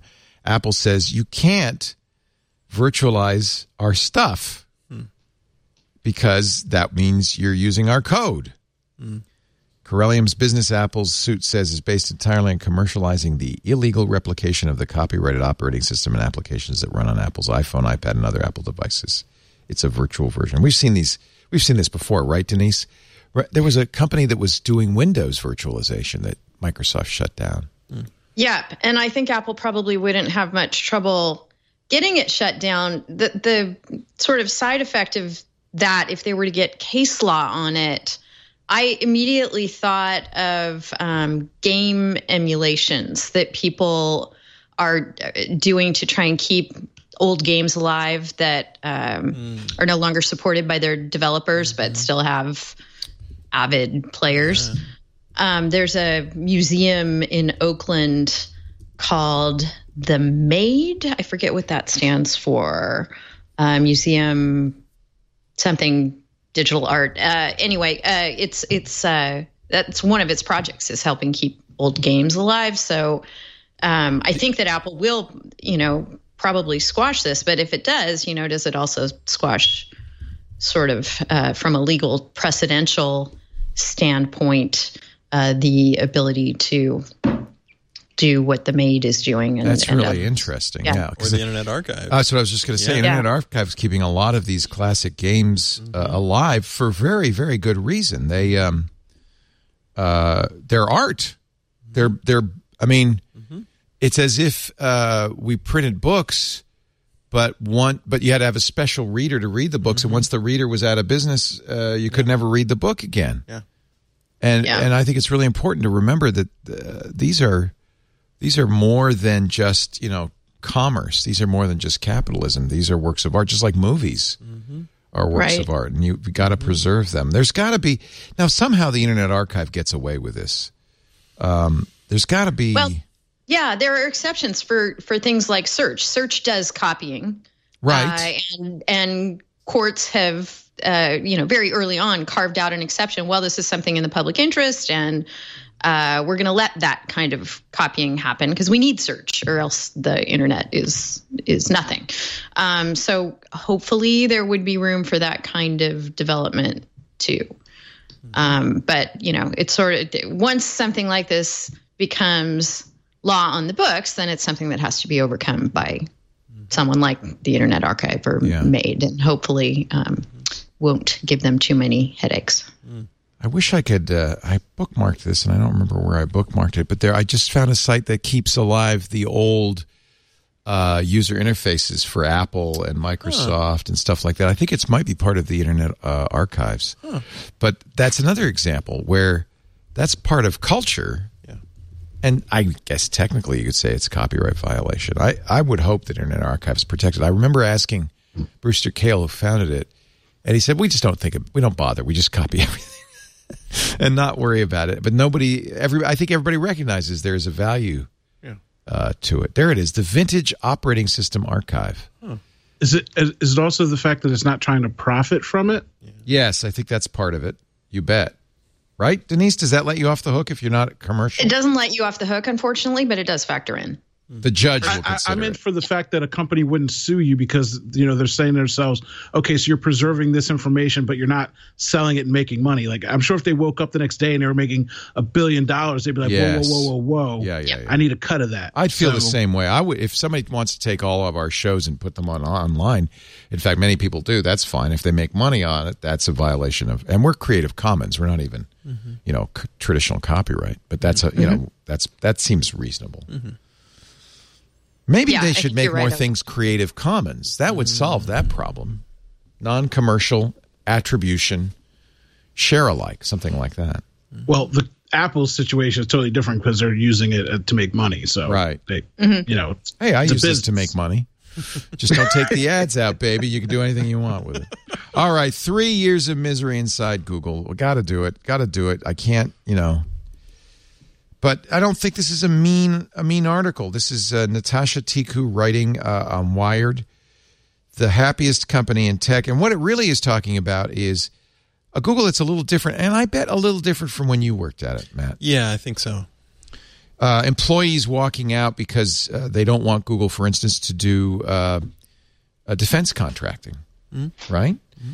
And that's one thing that Google's always been, is respectful for their employees, because after all, the valuable asset of Google, the most valuable asset, is not the hard drives or the servers or even Sundar Pichai. It's the engineers who write the code, who keep it running. Mm-hmm. And so, and more so than almost any other kind of company, the employees at Google carry a lot of weight.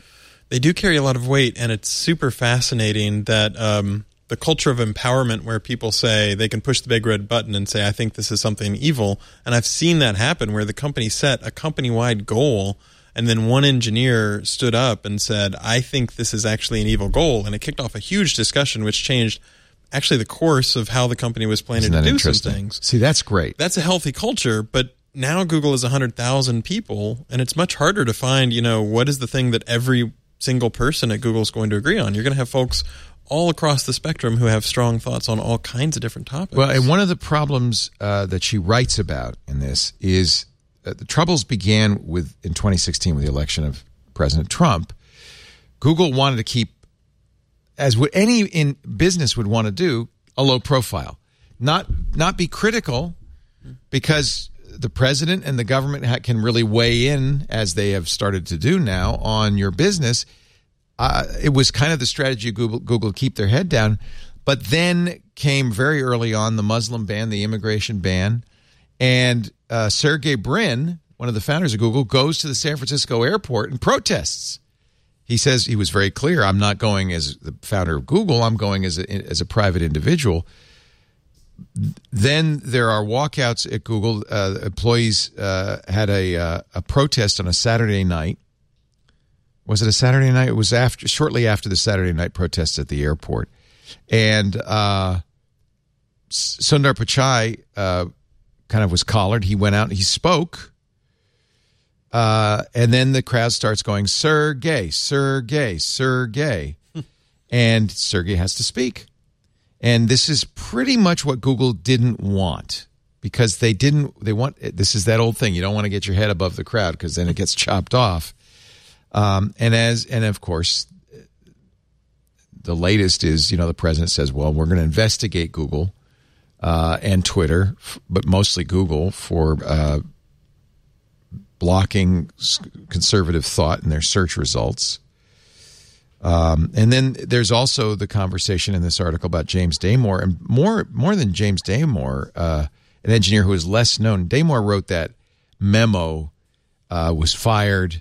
He has filed a class action lawsuit against Google, but the memo was blatantly sexist, saying women are not capable of programming, and that's obviously wrong and inappropriate. I think that there's good case to be made that if an employee says, well, this kind of person's no good at my job, that's not the environment you want to create at Google. But then there's also Kevin Cernecki, who is very active.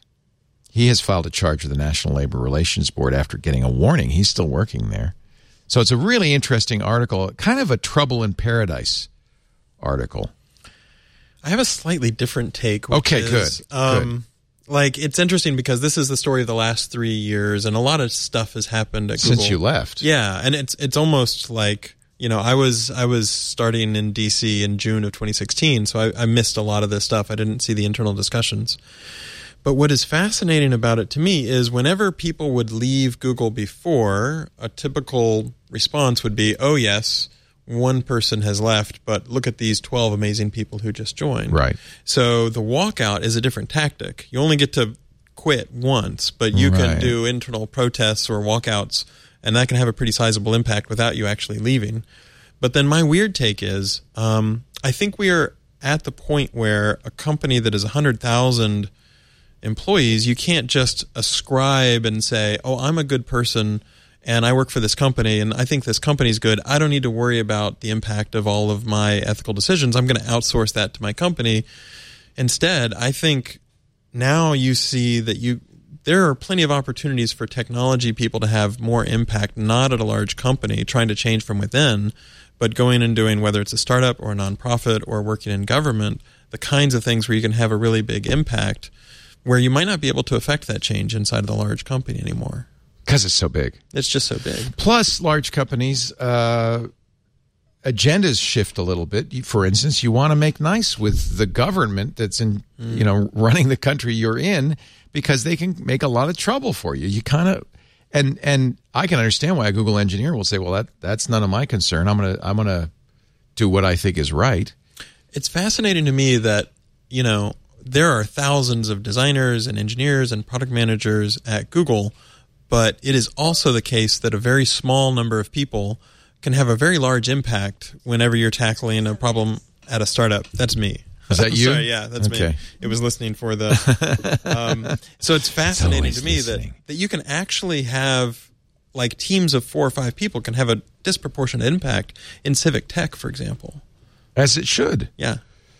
Go to work for USDS. Well, I wasn't going to make the pitch that explicit, but if you want to, sure. I will. Absolutely. From the outside look.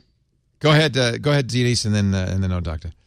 It's tempting to read this article and think, oh, Google's got these huge sort of cultural problems, but so does every company who has 100,000 people.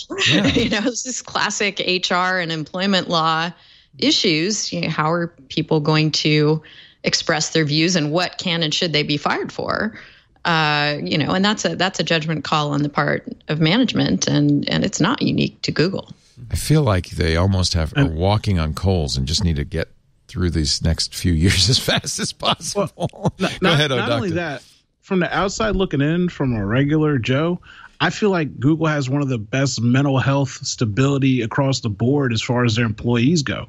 The fact that you hear this kind of story where people are voicing their opinions and are walking out protesting, whatever they're doing, you don't hear anything out of other companies, which means people are terrified to speak their mind or to speak their truth or to do what they feel is right. And then you find out that these companies do horrible, heinous things because no one thought to speak up and say anything against it. So in general, besides all the hoopla, I'm like, whenever I hear stuff like this from Google right now, I'm like, well, at least people are confident and competent enough to have a sensible opinion, express that opinion in a certain way, and then move on, learn from it, grow from it, make a change, don't make a change. But it's healthy that this kind of conversation is being had from Google. Mm-hmm. Yeah, I agree. I don't know if this article was intended to be negative about Google, but what I came away with is how kind of difficult it is and how well Google is attempting to balance it without shutting down its employees. They can't.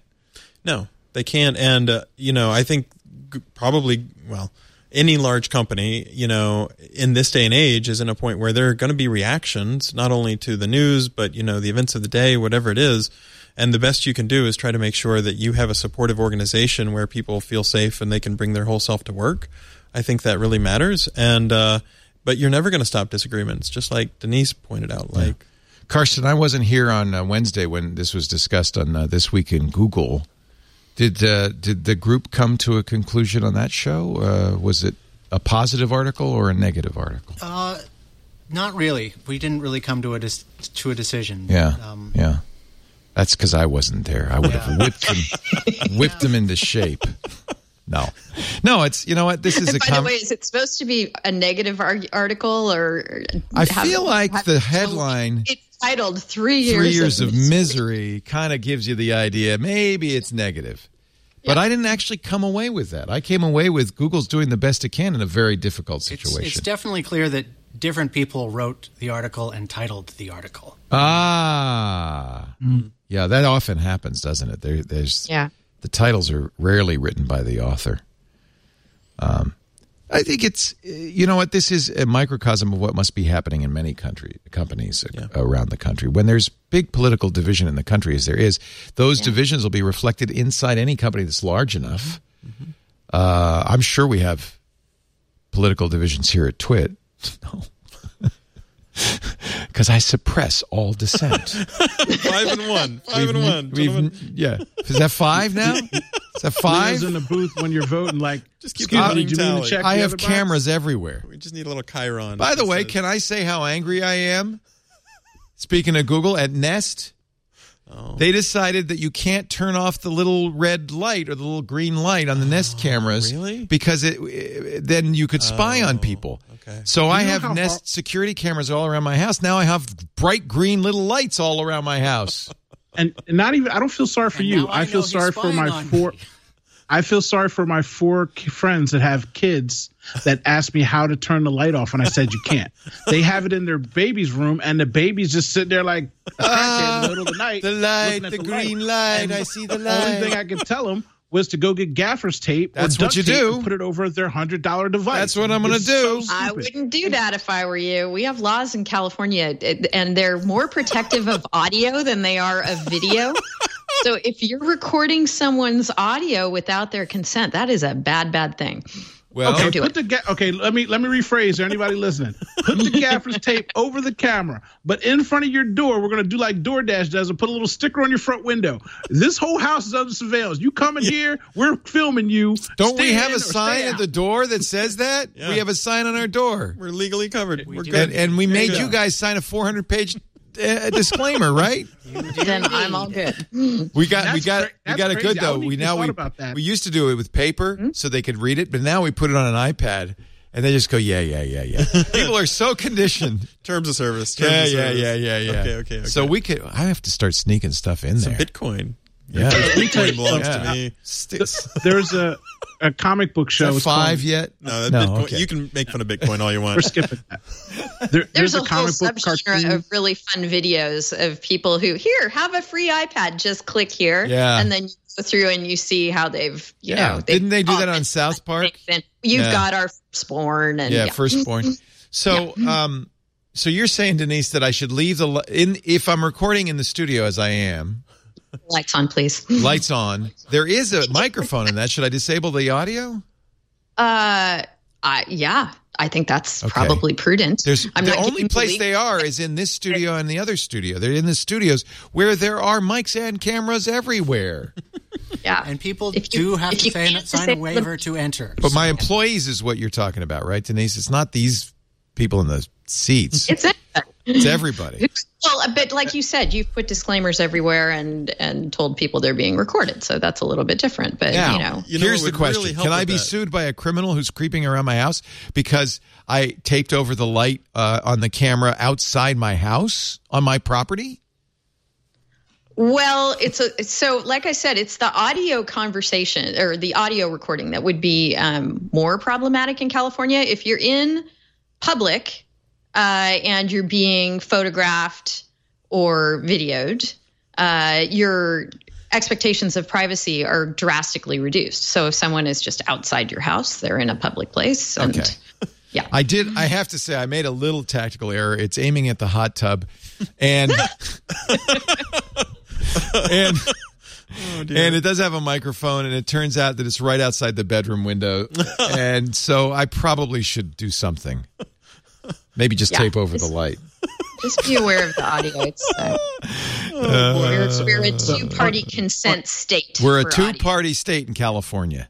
Mm-hmm. On the last thing about consent, I watched a show where the devil made an app, and inside the app it said, when you sign up for the app that's free, you're giving me your soul. Yeah. So he scared people into downloading this app and was just collecting millions and millions of souls. And I thought to myself, that could easily happen. See, the devil would have done that. That would be the greatest way for the devil to just rack up souls. Never this signing in blood, all this stuff. You don't need to do that anymore. Just give him an app. Click accept. Like name it Instagram. Yeah, like at least once a year, somebody who is a programmer puts something into their terms of service to test whether people read it, like the brown M&Ms or whatever. And people never do, and they're like, "Oh, I accidentally got 700 souls today." You know. Yeah. Well, Face App, right? That Russian app that takes a picture of your face, ages it, sends it back, and then Chuck Schumer actually. What? Yeah. This is from Fox News. 7,500 online shoppers unknowingly sold their souls. But you can't really sell your soul. Can't you, though? Can't. I don't know. No, these are just, these are stunts. It's a stunt. Yeah. People believe in anything. The Supreme Court has Depends not ruled yet on shrink wrap agreements with regards to selling souls. Maybe it goes into mediation. I don't know. This is why we need This Week in Law. We got to bring that show back. By the way, shrink wrap. This week in witchcraft. Yeah. You're talking about Actually, I think if we did This Week in Devilry, we would get a lot of downloads. Oh yeah, no doubt. Because you can. No doubt. That's There's a whole Substack undermarketed right now. That's a broad defetion of devilry. Devilry. They're underfed. Twid. I want to do Twid. And it would have horns. Episode 1, Owen's ass. It's going to be great. It's going to be great. It's going to be great. I think it's a little devilry to name it the iPhone 11 Pro Max. Is that real? Like, are we going to? Well, so this is again rumor. The idea, I don't. The Pro Max. Wow, that's a little much. Super right? Pro Max. Double. The idea is Apple has Pros in all of its lines. The thought is there might be one high end iPhone, bigger screen, Type-C connector, not a Lightning connector, which I would frankly pay for. Yeah. Let's get rid of that Lightning connector. Yeah. Apple wouldn't do it all at once because people would be furious. They bought all those Lightning accessories. Mm-hmm. So you just do it with the Pro one, just like you do with the iPad Pro, right? The iPad Pro doesn't have Lightning and has Type-C. So maybe like an analog to the iPad Pro. Okay. And then, of course, you've got the problem, which is that the iPhone has regular sized and maxi. Mm-hmm. So you're going to have to, if it's a Pro, well, you have a Pro Max. Oh boy. Okay. When that comes out, I know it's a quick turnaround, but just let me submit a rage video that you can play during that episode. You can do it right away. Just record it now, and we'll do it during the event. It's so bad. Actually, it's so bad. Here's the deal. Karsten, make a note of this. We will have Oh Doctor on the Apple event when we live stream it. Okay. So you can, there we go. You can rage react in real time. Yeah. There you go. That'll be fun. Realtimeragereactions.com. Try that. The camera's not as good as the Pixel. What do you do? Denise, you look like an iPhone user. I'm an iPhone user. I have been from version 1. Yep. I want to take wagers on how bad the name is. Could it be Double Secret Pro Max? Ooh. Turbo Double Secret Super Pro Max? How much would you pay? Extra Flow Max. Flowmatic Max. Flowmatic. We were talking before the show about Grace Hopper, who wrote COBOL. Before she wrote COBOL, she wrote a programming language called Flowmatic, which really should have survived. Yeah. I think that would have been cool. Yeah. Google Design Direct. So Google's strategy with the Pixel 4 is pretty cool because when the leaks got out, they just tweeted it. Yeah. Google Design Director teases that there'll be 20x zoom on a Pixel phone. He was lying. I'm not going to be happy until I whip out my Pixel phone and it's all cameras. Zoom. The whole back is nothing but Has to be cameras. gigantic. Claude Zellweger. Is that his real name, really? It sounds like Claude Zelig. Claimed he'd taken a shot on the Pixel with 20x. He since clarified the photo was taken on a 3A and he cropped the image. Although, still, that's pretty good. So, one thing, doctor, you're going to have to give up. The new Pixel 4 will have multiple lenses, probably. I'm fine with that. I'm just saying that I'm not against multiple lenses. I'm saying that having multiple lenses and telling me that something's better is just a crutch and a sales point. You keep putting these lenses on there, but your software's still not as good. Again, it's adequate and it's great. I'm not saying it's bad. Everything's even par. The iPhone has very great photos during the daytime when you're outside. I don't think any camera really beats that. The Samsung has super sharp photos. And if you want to take a picture of like 42 buildings at once, you got the ultra wide. That's great. But when it comes down to day to day, shot for shot, just taking pictures, the Pixel destroys them over and over. This is your next phone, doctor. It's the Light L16 camera. This has 6. Did that thing ever come out? It's sold out. Cameras everywhere. Oh, maybe they only made none. It's sold out because nobody bought any more of them. They sold out. Cameras on your cameras. It looks honestly. I want that. It looks like a bee's eye. You know, it's real. It is real. What's his name? Oh my gosh.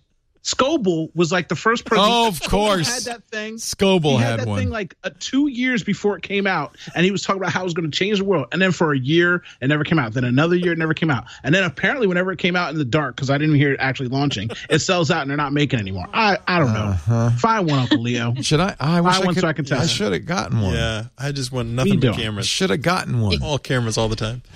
Oh, and you may be protecting your client list, but did Claude call you for Owen's ass to apologize for how he took the picture? Oh, yeah, Claude should. He sent me a DM. Claude should. About the misquote. Because it wasn't 20x, it was cropped. Yep. It was a who's misquoted. That's all. I'm taken out of context.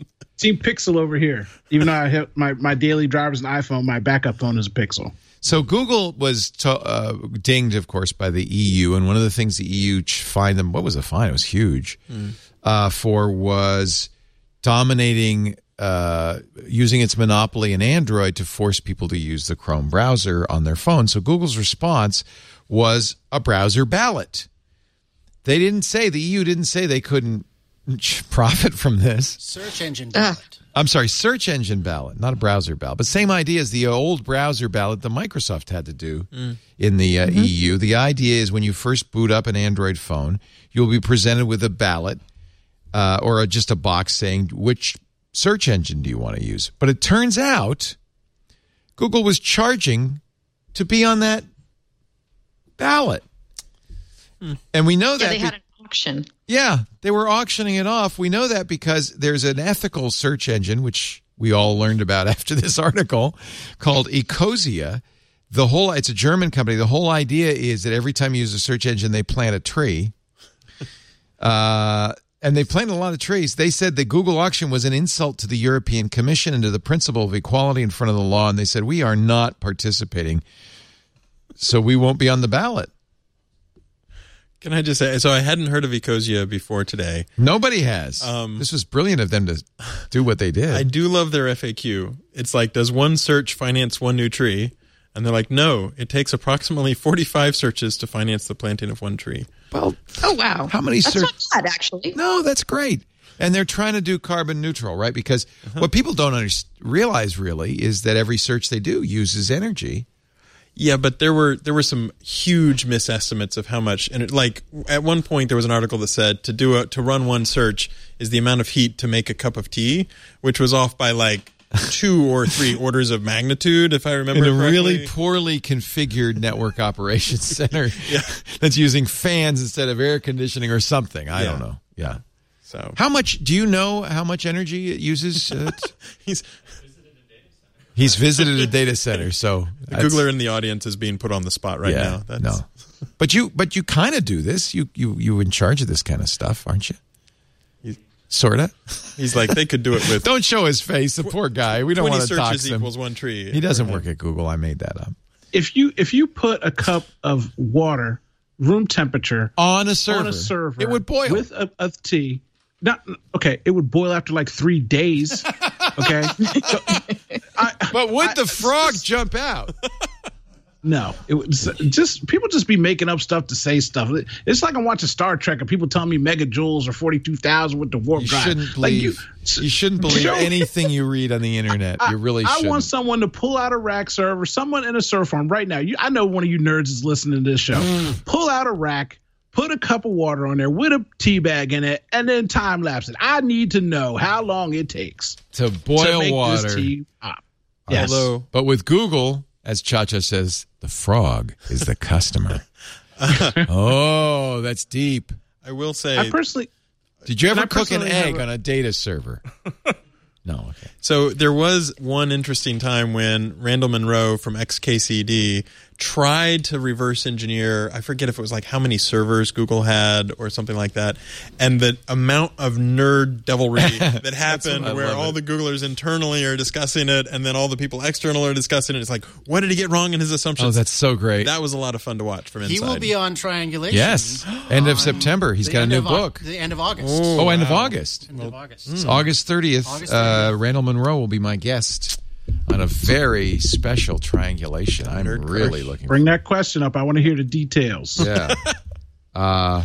His new book is it XKCD stuff? What is it? I think it's. I have it on my desk. It is really complicated explanations for really simple problems. Perfect. Oh, I love it. I think there's one where Serena Williams takes on drones. Oh, I can't wait. Like, what is the best sports equipment to kill a drone? So Uncle Leo. Yes. Pretty soon we're going to talk about VPNs and how to protect the computers because we're I'm actually going to do it using right VPN now. That I use. I have. But before you do that, Yes. I have one question to ask you. Yes. You keep talking about the Samsung. Did you get the 5G version? No. What do you think? I'm nuts? Okay, so I know I did spend extra for the ceramic back, the 1 terabyte storage, and the 12 gigabytes. That one you can fry an egg on. RAM. Do you 5G know? I can fry an egg on this one. It's beautiful, actually. The Well, ceramic if it were the service 5G. makes an Do excellent you know cooktop. what happens when you get the 5G version of the Samsung phone? No, what? You get put into a premium 5G plan and you have to pay $30 extra a month. Even if you don't have 5G in your neck of the woods? Not even if you don't have 5G, there is no 5G. So you're already paying for something that doesn't exist. Oh, that's It so is terrible. such a scam It's such and a such a scam. sham. And it's embarrassing that company did that with hardware, charging $50 off the tip, and then Sprint and whoever It's not else just wants that to do company. Every other company's making these. This is But- going to be. but It's a are they scam charging all you more around. money? Are they charging you more money? Because most of them just say 5G. This one has a 5G version that's $50 more. Yeah, who else just announced a 5G phone? And Motorola has a 5G back for their phone. And I mean, you can get 5G phones. I imagine it's the And you same can't in get every. 5G service, but you got to Right, pay the you could- 5G premium on your bill. America. Talk about the America. VPN, Uncle Leo. It's a great not VPN. I'm available using yet. it. This is the book. That doesn't come out until September 3rd. Absurd Scientific Advice for Common Real World Problems, How To by Randall Monroe. And Yay. how to charge your phone. Wait a minute, I got to see. When you can't find an outlet, how to charge your phone. That book's not out yet. So what he suggests is that you don't need to build a whole tiny hydroelectric dam. You can use water and create a turbine or use fire or escalators. Escalators. Check it out. I'm gaining potential energy from the escalator for free using a paddle wheel. cool. Oh, I can't wait. How to take a selfie. This is going to be a great holiday gift, this book. Oh, my God. Is this hysterical? For the nerd on your list. You can charge it here. You can charge it there. You can charge it in the escalator. Yeah, this is going to be funny. Yeah, you said August 30th. August 30th. So I'll make sure to be here. And it's coming out shortly thereafter. September 3rd. This is an early version. Is when the book comes out. Do we have two of those, Karsten? We have one of them. Oh, sorry. I would give you one otherwise, No. but I do have to read it before the interview. I always buy my books. So. Well, you could give me money. Is that 6? That doesn't count. Is that 6? Okay. You got it for free. It's only 1960. Selling you a book I got for free. Is that wrong? Is that so wrong? Oh, look, he's got a 50. Leo Amazon. $20 book. Yeah, don't. When you buy it, though, go wait and go through our Amazon link, and then you will be giving Leo some money for it. Yes. Well, not me specifically. I don't get it. It trickles down. It trickles you down. You can get an extra little bit of 5G. I'm at the bottom of the hill. Once everybody else takes their cut, I'll get a penny. Our show today brought to you by ExpressVPN. I was talking about this with a caller on the radio show today to explain. He was asking about VPNs. And I pointed out okay, so why would you want to use a VPN? A VPN, we all first experienced these at work because if you had a corporate internal network, you couldn't very well log into it from the outside world without exposing it to the outside world. So companies created virtual private networks. You would use software, usually from Cisco, on your computer. Man, I remember those days where it was such a pain to configure. And then you'd use it and you'd log into the corporate network and you'd have an encrypted tunnel to the corporate network. And that way you could use it as if you were on the premises, even though you were at home. It was very cool. Some bright fella said, hey, the cool thing about this isn't that I'm using the corporate network at work because I don't want to work at home anyway. The cool thing about this is no one, my internet service provider, the hacker in the corner at the coffee shop, can see what I'm doing. I'm in private. We should create a business of VPN. So they put there are many companies that do this now. They put VPN servers like the one you had at your company, but they put them in the outside world and you connect to it and then into the outside world. But here's the problem. It just kicks the privacy security can down the road. Yes, the hacker in the coffee shop can't see you. Your ISP can't see what you're doing. You can emerge onto the internet in the country of your choice, wherever that server lives. That's really cool. But you have to trust the host. That's the key. Because everything that the bad guys could do if you did it without a VPN, the VPN service can do. So it's really important when you choose a VPN to choose carefully. That's why I use ExpressVPN. First of all, ExpressVPN has been audited by third parties. So we know they do exactly what they did. The third party even audited their new cutting-edge server technology. ExpressVPN calls it Trusted Server, which prevents the operating system and apps from ever writing to the hard drive. That's the operating system on the server side. So not only no logging, no nothing. It's a whole new standard of privacy and security. The third party the auditor said, yes, it works exactly as we said. ExpressVPN cannot track you and, more importantly, cannot offer your information to anybody else. And we know this is the case because ExpressVPN, authoritarian governments have come in, happened in Turkey a couple of years ago, and actually, without subpoena, just taken the ExpressVPN server, they found nothing. There's nothing on it. So you are absolutely private. You are absolutely protected. ExpressVPN is easy to use, too. Like those days of Cisco and getting that thing to run, man, that was a nightmare. It never worked right. I had to get the IT department. Now, it's one button. You download the app, you click to connect, you're protected. It's the fastest VPN you'll ever use because they do it right. Servers all over the world. It costs less than $7 a month, and it has a 30-day money-back guarantee, so you're not at risk. Stop hackers, stop Big Brother, stop internet companies from grabbing your data, hacking your systems. Take back your online privacy. Protect yourself with ExpressVPN. You're going to put trust in a VPN company. Make sure you use the one I recommend. Everybody recommends ExpressVPN. We're going to get you a deal, too. 3 extra months free when you get a 1-year package. That's the best deal at expressvpn.com/twit. Express is spelled out EXPRESS, VPN.com/twit. 3 extra months free with a 1-year package. Or you could find out more about ExpressVPN. Read the privacy policy. Google search ExpressVPN audit and ExpressVPN Turkey, and you could read the story. And it's happened many times in the past as well. No VPN company can prevent governments from coming and taking the servers, but ExpressVPN can prevent anything of value being on that server. And thanks to this new trusted server technology, it's even more private. I just love it. ExpressVPN.com/twit. By the way, they're out of the British Virgin Islands, where strict privacy laws also protect you. It's really good. ExpressVPN.com/twit.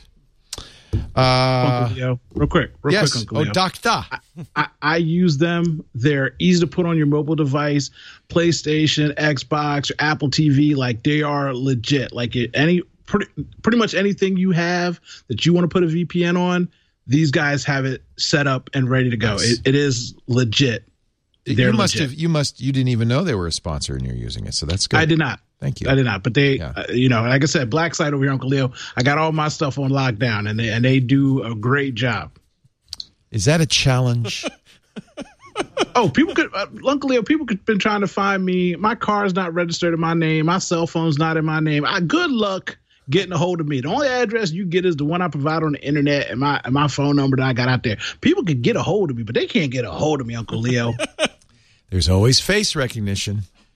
Actually, if you use Amazon's face recognition, it might think. You think this is what I look like? I'm a 5'8" Asian woman, Uncle Leo. That would be so awesome if that were true. I want that to be true. I want the screen to start breaking up, and you're standing there going like this with pulling the knobs. Oh no, it's not me. That would be so great. Hey, WITSEC is amazing. That's all I can say. Witness protection program, Uncle Leo. Are you in WITSEC? Change world. Wait, no doubt. There she is. That's her. Yes, that was what I was about to say. Young beauty vlogger revealed to be 58-year-old woman after the filter glitches. You think it's a game, Uncle Leo? She's a beauty vlogger. Oh my God, what a story! Yeah, the filter glitched. We're gonna have actors, virtual actors. Oh my God! Mm-hmm. Yeah. It's like it's like the Red Witch from Game of Thrones. She takes off the necklace and boom! Wait, boom! What? Huh? No spoilers. You didn't? Oh, spoilers! Spoilers! When I eventually quit my government job, I would like to catch up on my pop culture. I did read that George R.R. Martin said that the TV show was a real hindrance to him finishing it. It was. Well, his excuse was he was too famous and rich now. It's a hard life. It's a hard life. He said, I can't go to conventions anymore. It's just me posing for selfies for 4 hours. That's no fun. Well, it's not like he was writing books at conventions, so that's a dumb reason. The reason is the TV show was killing off the wrong people and condensing the story right. down He to said where he couldn't do what he wanted to do. So I might as well wait till they ruin it and fix it. That's what he's going to do. He said, well, you might have seen the TV show, but I do not feel obligated in any way to follow that storyline. So it's not canon. There's 2 more books. It's not canon because the canon doesn't exist. But there's 2 more books coming. He's writing them. The problem is he said, I should be writing 40 pages a day. I'm doing 4. Ooh. So do the math. That doesn't bode well. I am making money by typing 4 letters a day. Why am I even bothering to continue writing? Also, Patrick Rothfuss, we're waiting for the next book. Oh, don't even series. get me started with Patrick Rothfuss. Name of the Wind. What a great book. And he has no excuse. He's made no money. There's no TV show. He's not famous. There's no excuse. He's probably doing a lot of selfies. It's just a lot of people like you, me, and Trey Ratcliffe going, Patrick, we need more. We need Name of the Wind. We need more. I forgot what happened. I'd have to reread the whole thing. That's a secret plan to sell more books. Yeah. Amazon's recognition, once again, face recognition fails. The ACLU has... Wait, hold on. I just have to... While we're still on this topic... King Killer Chronicle TV show premiere episode features Lin-Manuel Miranda song. Oh, no! It is coming. He does have the TV excuse. So he'll never have to write that book. He has been working on the TV show. Yeah, but you know what? He's ruined it. If Lin-Manuel Miranda's in it, what is this going to be, the rap version of Name of the Wind? Name of the Wind, the musical? We can't be hipsters anymore. I liked it before Lin-Manuel Miranda liked it. He can make one song. He can make one song. He made one song in Moana. It didn't ruin it. So, book 3 is moving forward, but not fast, says author. We all know that it's not moving forward fast. I like it that Newsweek has decided this whole thing about politics, the news, we're going to be the King Killer Chronicles Journal of Record. Plus esports. And esports. It's the future. And then apparently they have a feature on Woodstock and photos. So they're really, they're really keeping up with the times. Wow. All right. Lin-Manuel Miranda is in his Dark Materials, though. So he is in that. All the shows. He's doing all the shows. There will never be another Hamilton, though. Amazon's Recognition, ACLU, tweeted about the test on Tuesday. The face recognition software wrongly flagged 26 California lawmakers as criminals. Allegedly. That's pretty brilliant. One false match is one too many. Face recognition erroneously matched the faces of these legislators with images in an arrest photo database. By the way, I want to point out that only a few of them are people of color. So it's they have false positives across the spectrum. They're getting better. They're messing up. They're messing all up over white the place. people too now, which is good. That's a step forward. Progress. Hashtag progress. I consider this a public service on the part of Amazon because this is how we get lawmakers to pay attention to issues around facial recognition. And then when they fix it for lawmakers, they can do it for lawmakers' kids. It's the ACLU. Yeah. So yes. Amazon's recognition does give a confidence score. But the ACLU, in other words, we think this is 100% accurate or this is, 50% accurate. But the ACLU says Amazon knowingly misleads the public about the software. Amazon knows with 100% certainty that its law enforcement customers are using lower confidence scores or no score at all when using the company's system. That's not good. So face recognition has some problems. I think there are reasonable places to use it, like, Taylor Swift uses it at concerts to keep, because there's known stalkers and troublemakers, and it just keeps them out of the concert. I did not expect you to go the Taylor Swift angle. Tay can use it. Tay can use it. I will say, I was renting a car this morning and pulling out of the rental place, and they're like, oh, you can use Clear. Just roll down the window and look at the camera to check out your rental car. And that's the moment when I was like, I'm not sure I really am 100% cool with. We use Clear coming home from Orlando on Friday. I love Clear when I put my fingers on the thing. Well, usually it is finger or iris, but it used your face. But not when a telephoto is looking into your Maybe rental it car. saw your irises. Do you think it saw? Because you never gave them your face. Clear, you give them your fingerprint and your irises. Right. So you're the government guy, Matt. Why are you using Clear instead of Global Entry? I have Global Entry. In fact, the U.S. Digital Service helped make that better. Unfortunately, the rental car company doesn't have Global Entry. It doesn't. But also, I have Clear as a complimentary thing for another. Yeah, Clear's great. It lets you into concerts. It lets you into apparently you can rent cars with it.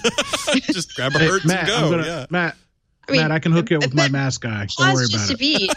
And consider, giving the government all your information to make your life easier is one thing, but you're giving information to a third-party commercial entity is another thing. Do you wear a mask in public, Denise? How do you prevent that? Have you seen there is that guy. There's the guy. I was actually Googling for the story who made a mask of his own face that then he will sell for everyone else to wear. And I was thinking maybe should be that guy. Now we know what he looks like because Odoct is wearing that mask. Many people don't know this, but Denise is actually a 22-year-old fashion blogger from Japan. There you go. On the internet, you can do anything. 54-year-old. There you go. Yeah. Did you see the guy who made a California license plate called Null? Null? His license plate was Null? Yes, I did see that. So bad. Which is that's great. He thought, foolishly, Joseph Totaro, he thought that he was a security researcher. He wanted seg fault. No, not available. He started typing null pointer. But it's caught himself after he typed the first word and said, it'd be funny if I could get null or maybe void for my wife so that our cars would be null and void. Kind of a mistake. He explained this at DEF CON last week. Null is a text string that in many programming languages, as you know, signifies a value that's empty or undefined. Could be the false is null, right? Yep. He was facing $12,049 of wrong traffic fines sent his way because the null plate didn't get him out of tickets. It got him into tickets. It broke the DMV website. By the way, you can no longer get null. It's invalid. Dozens of citations deposited in bulk into his mailbox, parking violations, stand stop violations, Fresno to Rancho Cucamonga. He says, I've never been to Fresno. He hasn't gone on a statewide parking-related crime spree. It turns out go ahead. If you wanted to commit a crime spree, like what if I just wanted to commit crime? I put null on there and I go commit all these crimes and come back, sit home like I didn't do anything wrong. Like look at all the other glitches. He can park anywhere he wants. After a little investigation, it turns out if the ticketing officer forgot to write a license plate number on the ticket, guess what the license plate number was?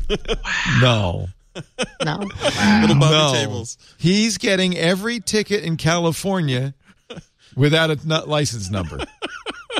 That is amazing. But he also got stuck because at the end of the article it said he wants to change it, but he can't change it because they won't accept the. Because he little Johnny Tables strikes little again. Bobby Tables, little Bobby Tables strikes again. So he caught a tiger by the tail with null. Yeah. In related news, the 22-year-old fashion blogger alter ego of mine wants you to know that designer Kate Rose presented an adversarial fashion line at DEF CON that is clothing made to confuse license plate readers, and it's pictures of license plates all over your T-shirt.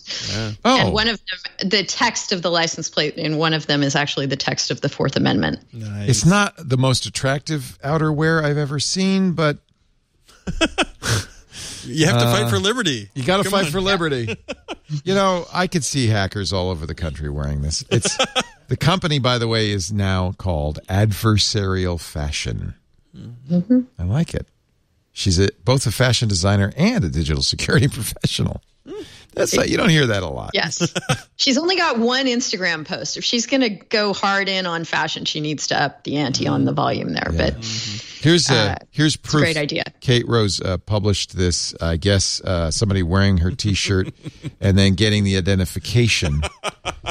And it actually identified it. You can see it's very confused. It's circling a bunch of license plates. It came up with 3 different license plates. Okay. And it decided that this guy is an SUV crossover, which is really insulting. So then you should just wear shirts that have people's pictures of people's faces, because so the 2018 Marine Corps Marathon T-shirt, I ran that marathon, and the whole front of that T-shirt is nothing but people's faces at the beginning of the race, and so you could match that just as well. And then, it would throw them off. This is the most horrifying of all these stories. It turns out, you know what juggalos are? Of course. You look like an Insane Clown Posse fan, oh doctor. Do you?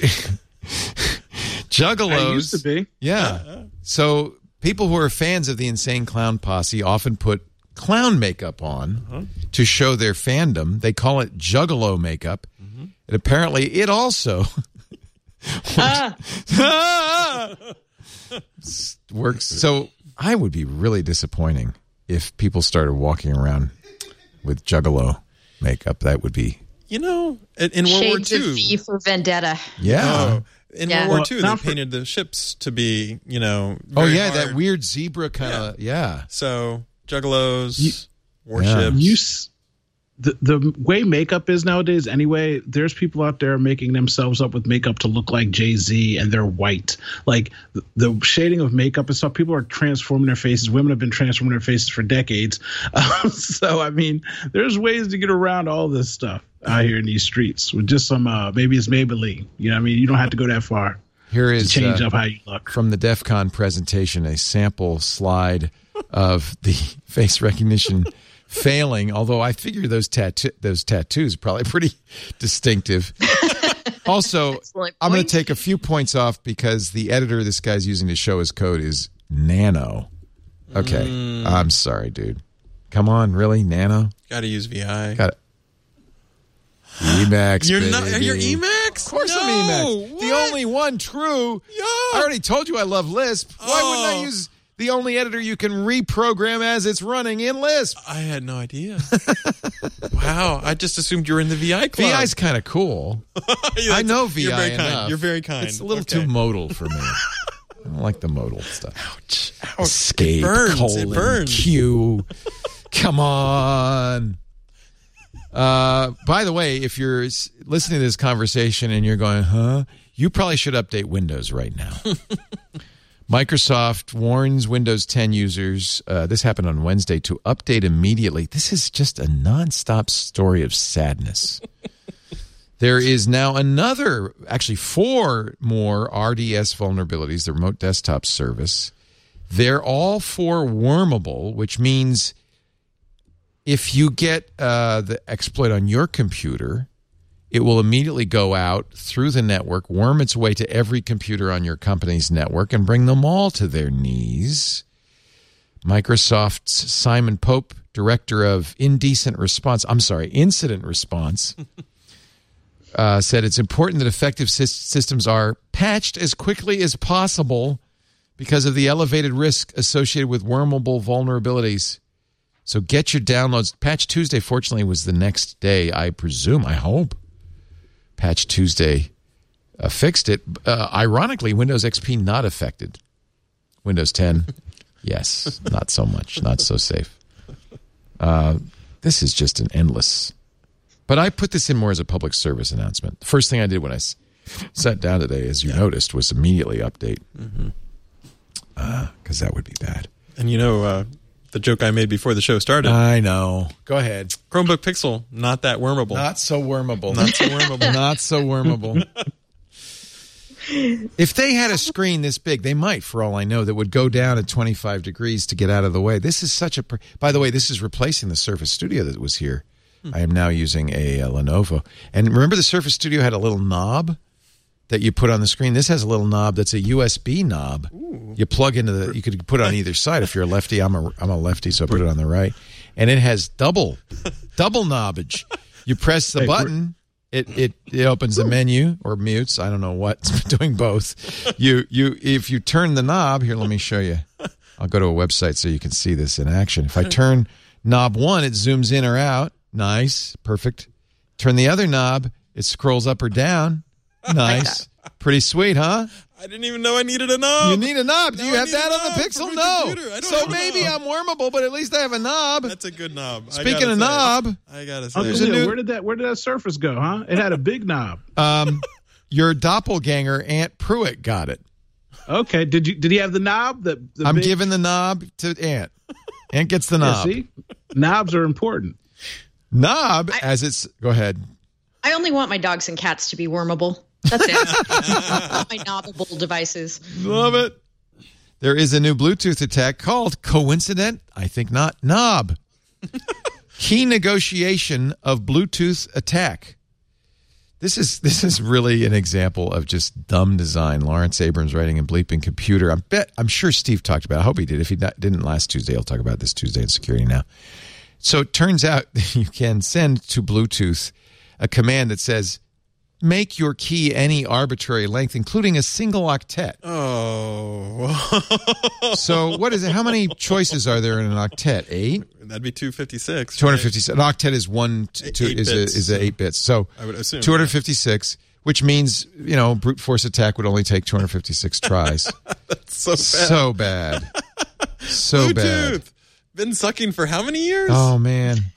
Well, apparently not all Bluetooth specifications say there's a minimum encryption key length. So you could specify 1. The length should be 1.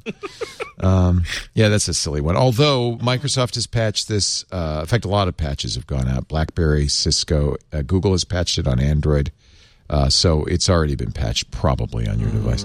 Bluetooth is a nightmare. Yeah. Bluetooth LE has made it even worse. I mentioned this a couple of weeks ago. I was bicycling around, and I have a helmet that's got Bluetooth. All right, I'm stupid. I have a Bluetooth helmet, and I was trying to pair my phone to my helmet. Mm-hmm. And because that way I can listen to audiobooks while I'm bicycling around. Nice. And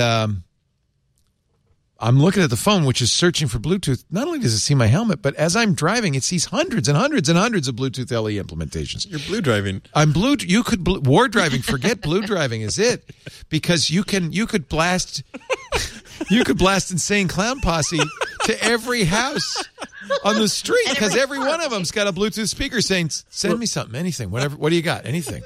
The cars are all Bluetooth too. Yes, I saw cars. I saw refrigerators. I saw everything. Don't they have to say connect for it to connect? You just out here. It's no, just Bluetooth LE. You remember this Bluetooth LE? The whole idea of Bluetooth LE was to make it really easy. I'm sorry. So you don't have to pair or anything. That pairing is such an annoying thing. Why is the fridge playing Insane Clown Posse? So this is. I'm going to do that. There's I forget what movie it is, but there's some movie, a comedy, where the kid would roll up to his friend's parents' house, and he would beam porn on the Apple TV every time he'd roll up, and just watch the family run around trying to turn it off because they have kids in the house. Why is it doing that? Trying to figure out what's going on. Why are there people doing that? I forget what movie it was, but it was really funny because it's such an easy hack to do. What are those people doing? Horrible. Let's People love those Samsung refrigerators because they've got those huge sort of sleek-looking displays on the front. But I don't know when the last time Samsung patched the firmware was. It's been years. Android. Did you see the teenager whose mom took away her phone? So she tweeted from the refrigerator? No. She's an Ariana Grande fan, known only as Dorothy. Her mother, it was. If you were watching the tweets, it slowly got worse and worse. His mom got madder and madder. So she took away the phone. So she used her Wii. Actually, first she used her portable Nintendo. Then she had to go to their Wii U. Finally, from the LG smart refrigerator. And now the Guardian's casting doubt, but I have to say, if you look at the user agent on each of these tweets, it actually says LG smart refrigerator. So either she's really smart. So sounds legit to me. Nintendo DS.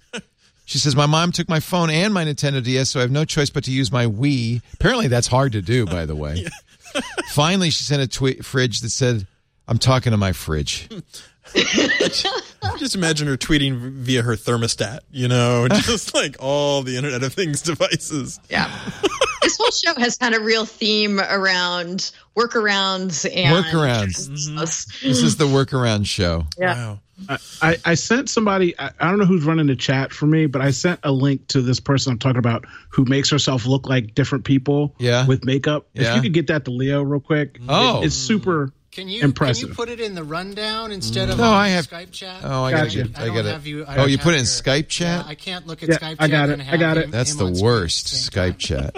I don't want to mess up the rundown. I'll vamp. Here we go. So instead of the people standing on the corner, like handing out CDs, like listen to my mixtape because it's fire. Yeah. Now they can just Bluetooth LE spam everybody walking by and be like, "Wow, these beats are pretty good." And then people do that actually on the subway and buses. People do that. Oh, well, actually, okay. I like this woman. Look at that. She turned herself into Queen Elizabeth.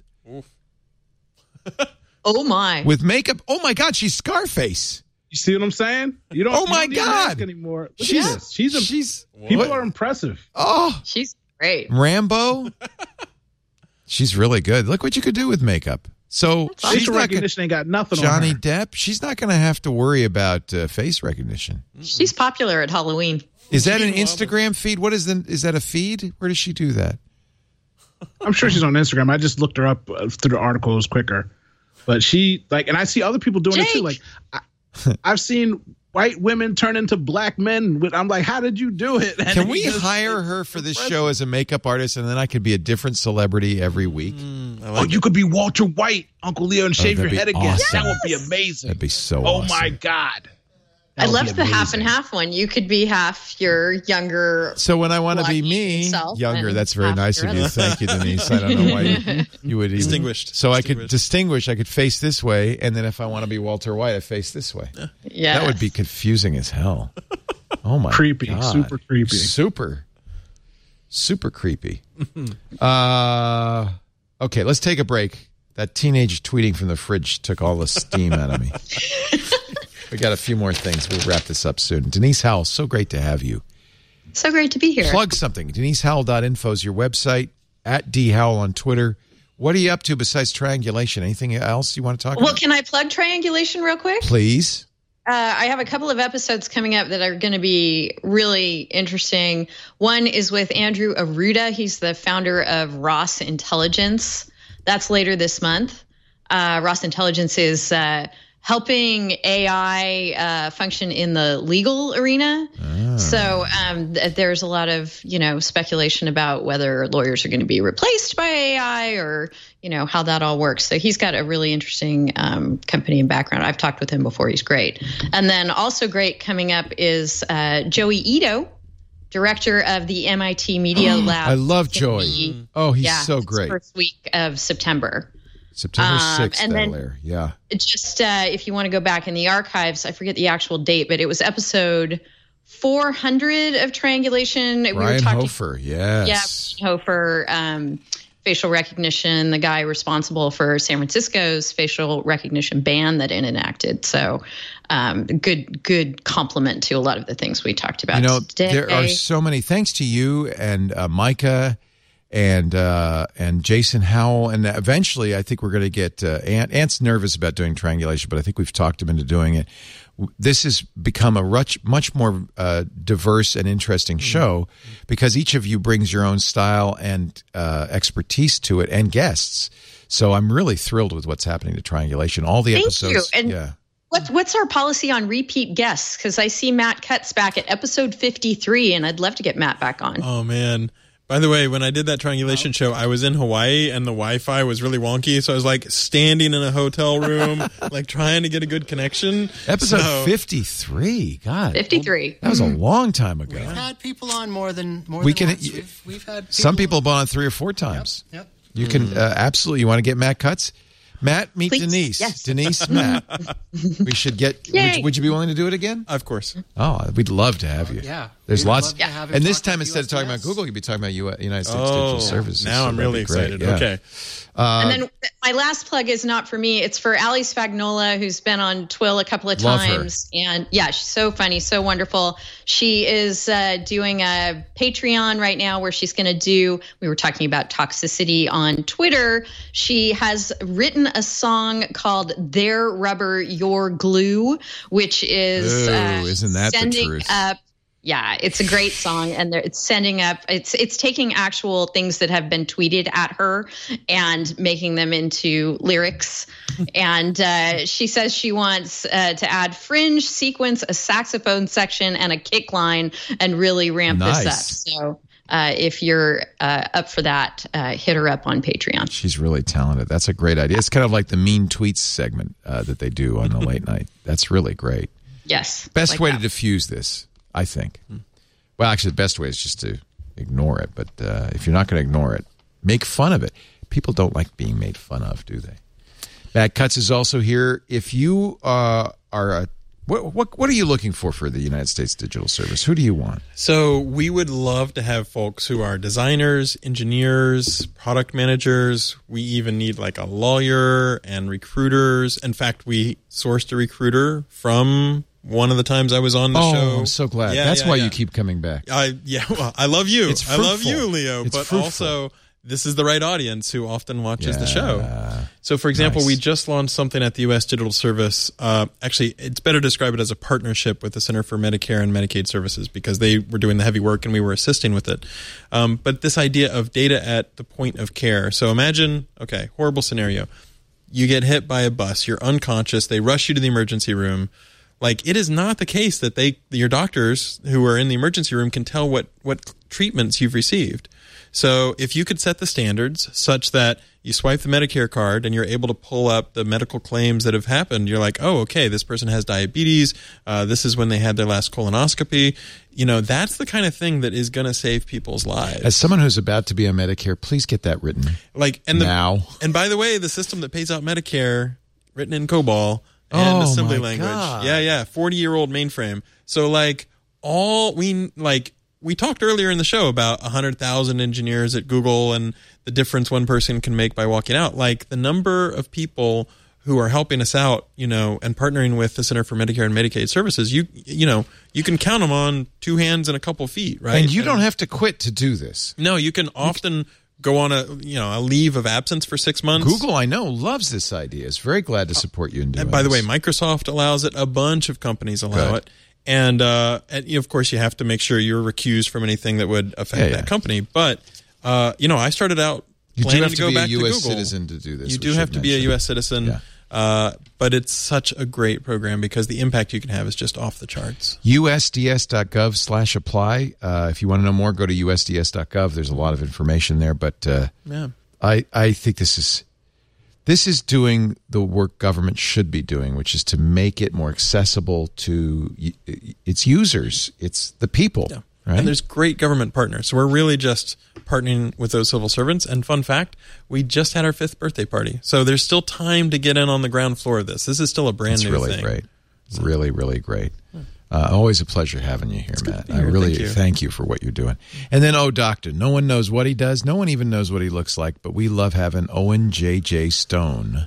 I was on Triangulation episode 342. I was just going to say exactly you were. Yeah, I was on Triangulation. We should get you back, except you didn't tell us anything. We don't know who you are. No. But I will say that it launched the only thing that I'm currently doing right now. I have a podcast called Raising a Ninja that I do with my daughter. Nice. And we talk about stuff like our last episode was about mass shootings and what she does in school and how we train how old is she? Prepare for that. She's 12. So she's right in the middle of it. She's in 6th grade. Yeah. Our episode before that was about stalking. We talk about sports and training and all kinds of stuff. But she is a super duper grown little adult. And, it's great. It's great. It's a fun listen, especially for people who don't know how to talk to their kids. Are you raising her on your own pretty much? No, I am 50-50 with her mother. Her mother is the nice one. I am the insane one. I think you're good. I think you're really a good inspiration for a good role model for her. And the camera takes really good pictures. Yeah, it does. Got to document the ninja. Does. Yeah. That's so awesome. Always a pleasure to have all three of you on. It's almost like old home week when you guys come in. So thank you for being here. Do we have a promo video today? We do indeed. All right, I wasn't here this week, so I didn't see what happened. Let's see. Let's watch. We can watch together. Previously on Twit. Dick DiBartolo. He's our disco guy. He's boogie, oogie, oogieing. Oh, when I was dancing, my Apple Watch said it looks like you've taken a hard fall. Is there no option? I was disco dancing? There's an option. I was dancing. It just looks like I was falling. Mac Break Weekly. You've now had your Apple Card for a little while. Right out of the gate, it was obviously the easiest application experience I've ever had. That's almost a negative because it's going to be very easy for everyone to apply for this card. Tech News Weekly. Everyday people are running phone farms in their living rooms, probably other rooms as well. So they will download an app onto their phone. If you watch this Netflix trailer, we will then trade that for some, digital currency. Whereas the Chinese are focused on the social media manipulation stuff, the Americans are more on, I'm going to get some extra income for myself. Triangulation. And the easier gene editing gets every year, and the bigger chance is that someone will do it on purpose, it gets out. Viruses do get out, and then it's out there in the world and could do just terrible things. iOS Today. That's mine. I did that.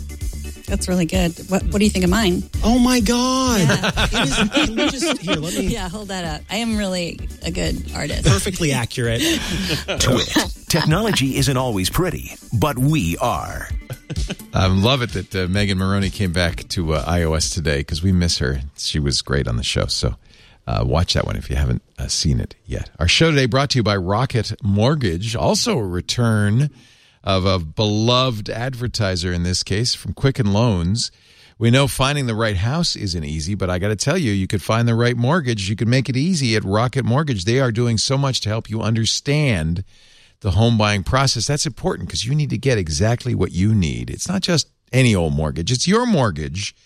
So use Rocket Mortgage from Quicken Loans. Their team of mortgage experts are obsessed with finding a better way. Their number one goal, make the home buying process smoother for you.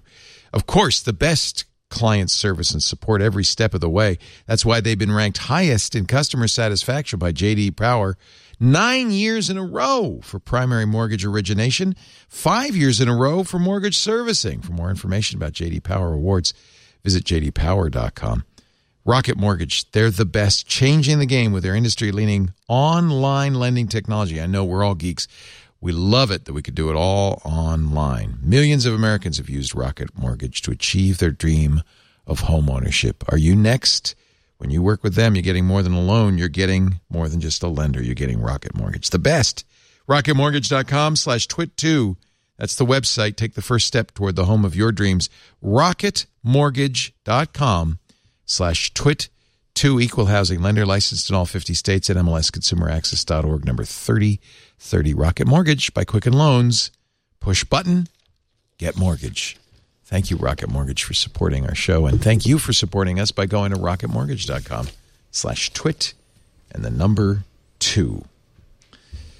Let's see. I always like getting to the bottom of the show because that's when all the good stories shake to the bottom. Well, Huawei is back in the news. This is just another crazy story.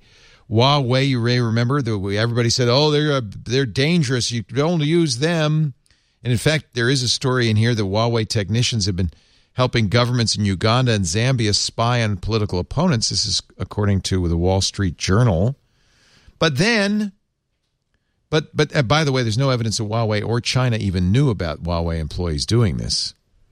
And it wasn't that anything about the Huawei technology was doing it. It's just that the employees were doing it. I think that's kind of par for the course. When you're in a country, you kind of have to do what the country wants you to do. But what I'm confused about is we said Huawei's bad, don't use Huawei. We banned Huawei. And then 3 months ago, we gave them another 90 days. Now we're giving them another 90 days, which makes me think it has nothing to do with Huawei. It has everything to do with the trade war. Either they are a security flaw or they're not. A security hole or they're not. If they're not, then don't ban them. If they are, then do ban them. But I'll give you another 90 days.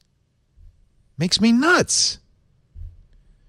Part of it is because, of course, if you ban Huawei from doing business with American companies, it doesn't just hurt Huawei. It hurts those American companies. Huawei spends a significant amount of money with Google, among others, right? They do Android phones. They buy a lot of gear. Of $70 billion Huawei spent buying components last year, $11 billion went to U.S. firms. $11 billion, Qualcomm, Intel, and Micron, among others. There's nothing to say here. It's just extremely confusing. Yeah. And it really looks political. It doesn't look like it has anything to do with technology or security. Because they're super close to building their own OS now, right? They are, and the interesting thing is that Huawei sales are up in China dramatically because people are patriotic, and they're saying, well, if you can't buy it in the U.S., well, we'll buy it here. So they're doing quite well, thank you. They were the number 2 phone manufacturer worldwide. It was Samsung, Huawei, and Apple. I don't know where they stand right now. That's why I'm going to build my own phone out of a Raspberry Pi and I wish we could. Don't you wish you could? Just a homebrew phone. Maybe you could with Skype or some sort of VoIP solution. Yeah, I bet you could. Yeah. Raspberry Pi might be a little bulky. No, remember. Keep that in mind, Matt. I got something for you at the end of the show. Now that you brought that up, I got something. All right. Doctor's looking out for me. Where's my pocket operator? I've lost it. So I bought from a Swedish company called Teenage Engineering. I bought, it's the size of a calculator. Looks like a calculator. It's got a calculator front, and it's a synthesizer. It's called a pocket operator. It was $59. And you hang it around your neck. If they can make a synthesizer, they can make a phone. Oh yeah. They used some weird chip, like it was designed for something completely different. And they said, well, it's cheap. There it is. Look at that. You can make a synthesizer the size of a calculator. Yeah. It's the coolest thing. Except I lost it. Those old brick phones are due for a comeback. There's such a movement toward retro old things. How do you post to Instagram with a brick phone, though? That's I don't why know, you're more productive. You could fit a lot of stuff inside that case. It's true. You could get pretty sophisticated. Meta, you post a picture of the brick phone from a phone. Here it is. To The Instagram. Pi phone. Pi phone. That's a little bulky. It's a little bulky. You know what? It encourages you to get some reps, a little bit of muscle building. It's got a little hat that can do the radio. So it's actually a phone. It's not just VoIP. It's wow. There you go. Yeah.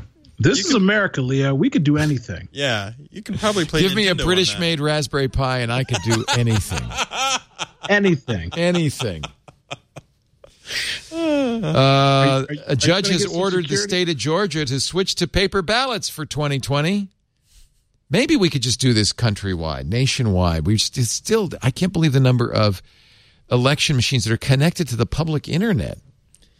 It's kind of what DEF CON's all about now, right? Right. Hack the voting machine. Voting machine village. Mm-hmm. Yeah.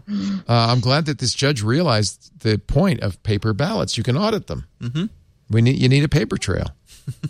Literally. Quite literally. The FTC says, I'm willing to break up big tech. Great, good. Thank you. Appreciate the Chairman Joe Simons is leading a broad review of the technology sector. He said in an interview with Bloomberg, there's Emily Chang, breaking up a company is hard, but we could do it. If you have to, you do it. It's not ideal. It's very messy, but if you have to, you do it. How old is this guy? Oh, no, that's Kurt Wagner. Oh, good. I'm glad it's not. I thought, oh, my God, he's 20. Okay. Whoa. Okay. And that's why it's Instagram by Facebook. Yeah. It's you know what? We were talking about that 2 weeks ago. Why would Facebook do that with Instagram and WhatsApp?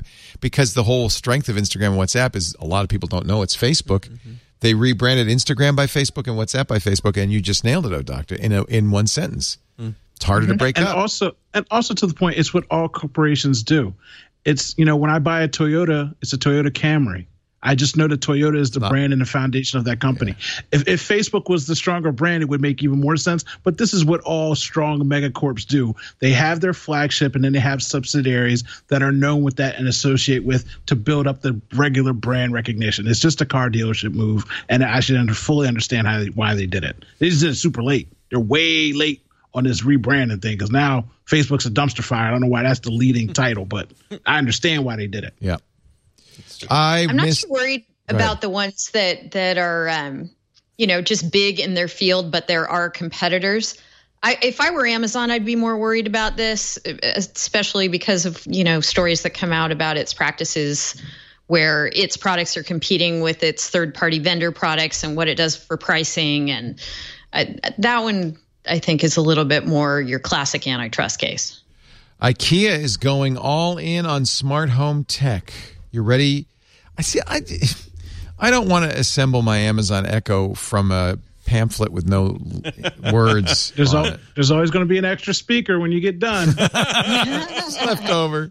You know it's going to happen. It's going to happen. So IKEA, actually, I really would like this, except I don't want an IKEA table. But they put Qi charging in their tables a while ago.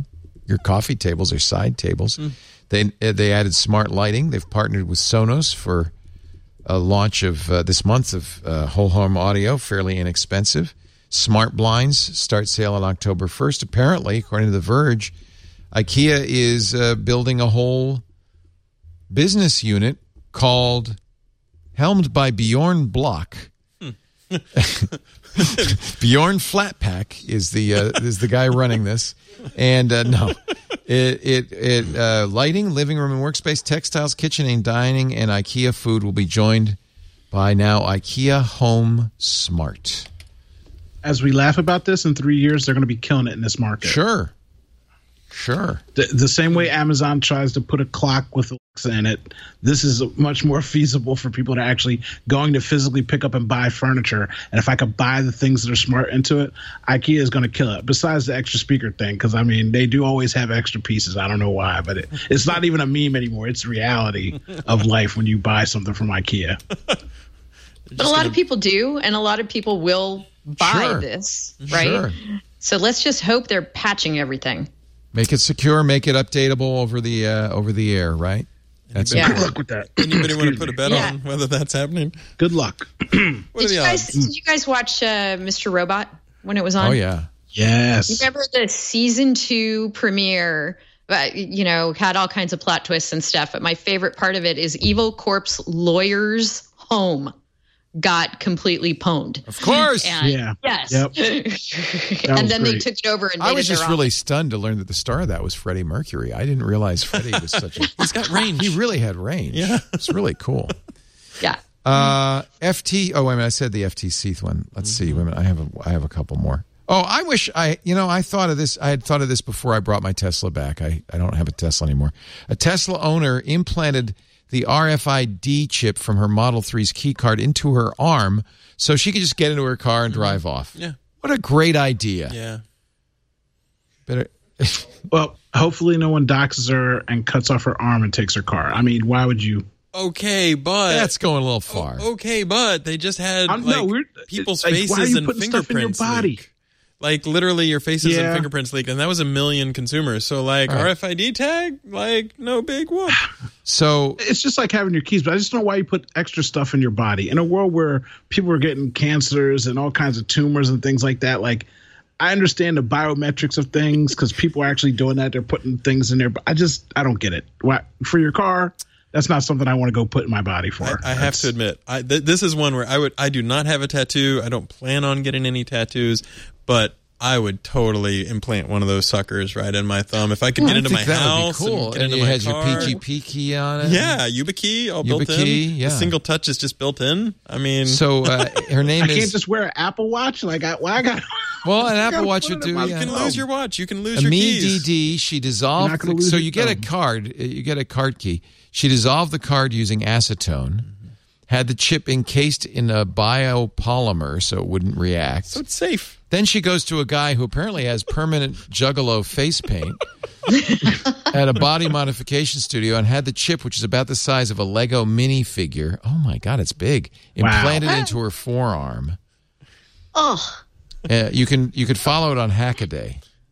I'm not following that. We're just talking about thermostats getting pwned. No, just don't. Okay, it is a little large. It is a little large. Your car. It's too big. I thought it would be like a little RFID. Size of a grain of rice. Yeah, that's fine. Yeah, but not like. They could do that with a they your have thumb would look swole, brother. Yeah. Matt, your thumb would look really swole. My thumb would be up here. Yeah, I'm gonna get that car right. No problem. Okay, having seen now the size of it, okay, I'll wait for the next generation. I'm bummed.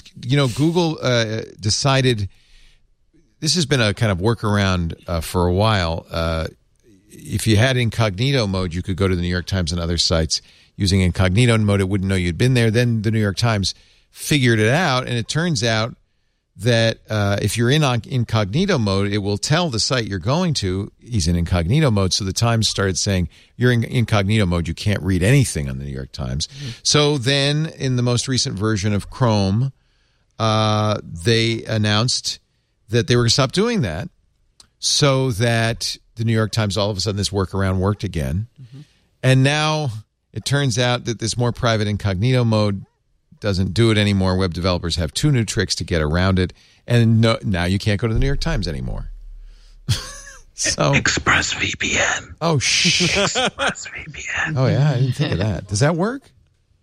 I guess it would. Yeah. Why wouldn't it? Why wouldn't it? Because they're doing it by a cookie, right? Right? Yeah. Okay.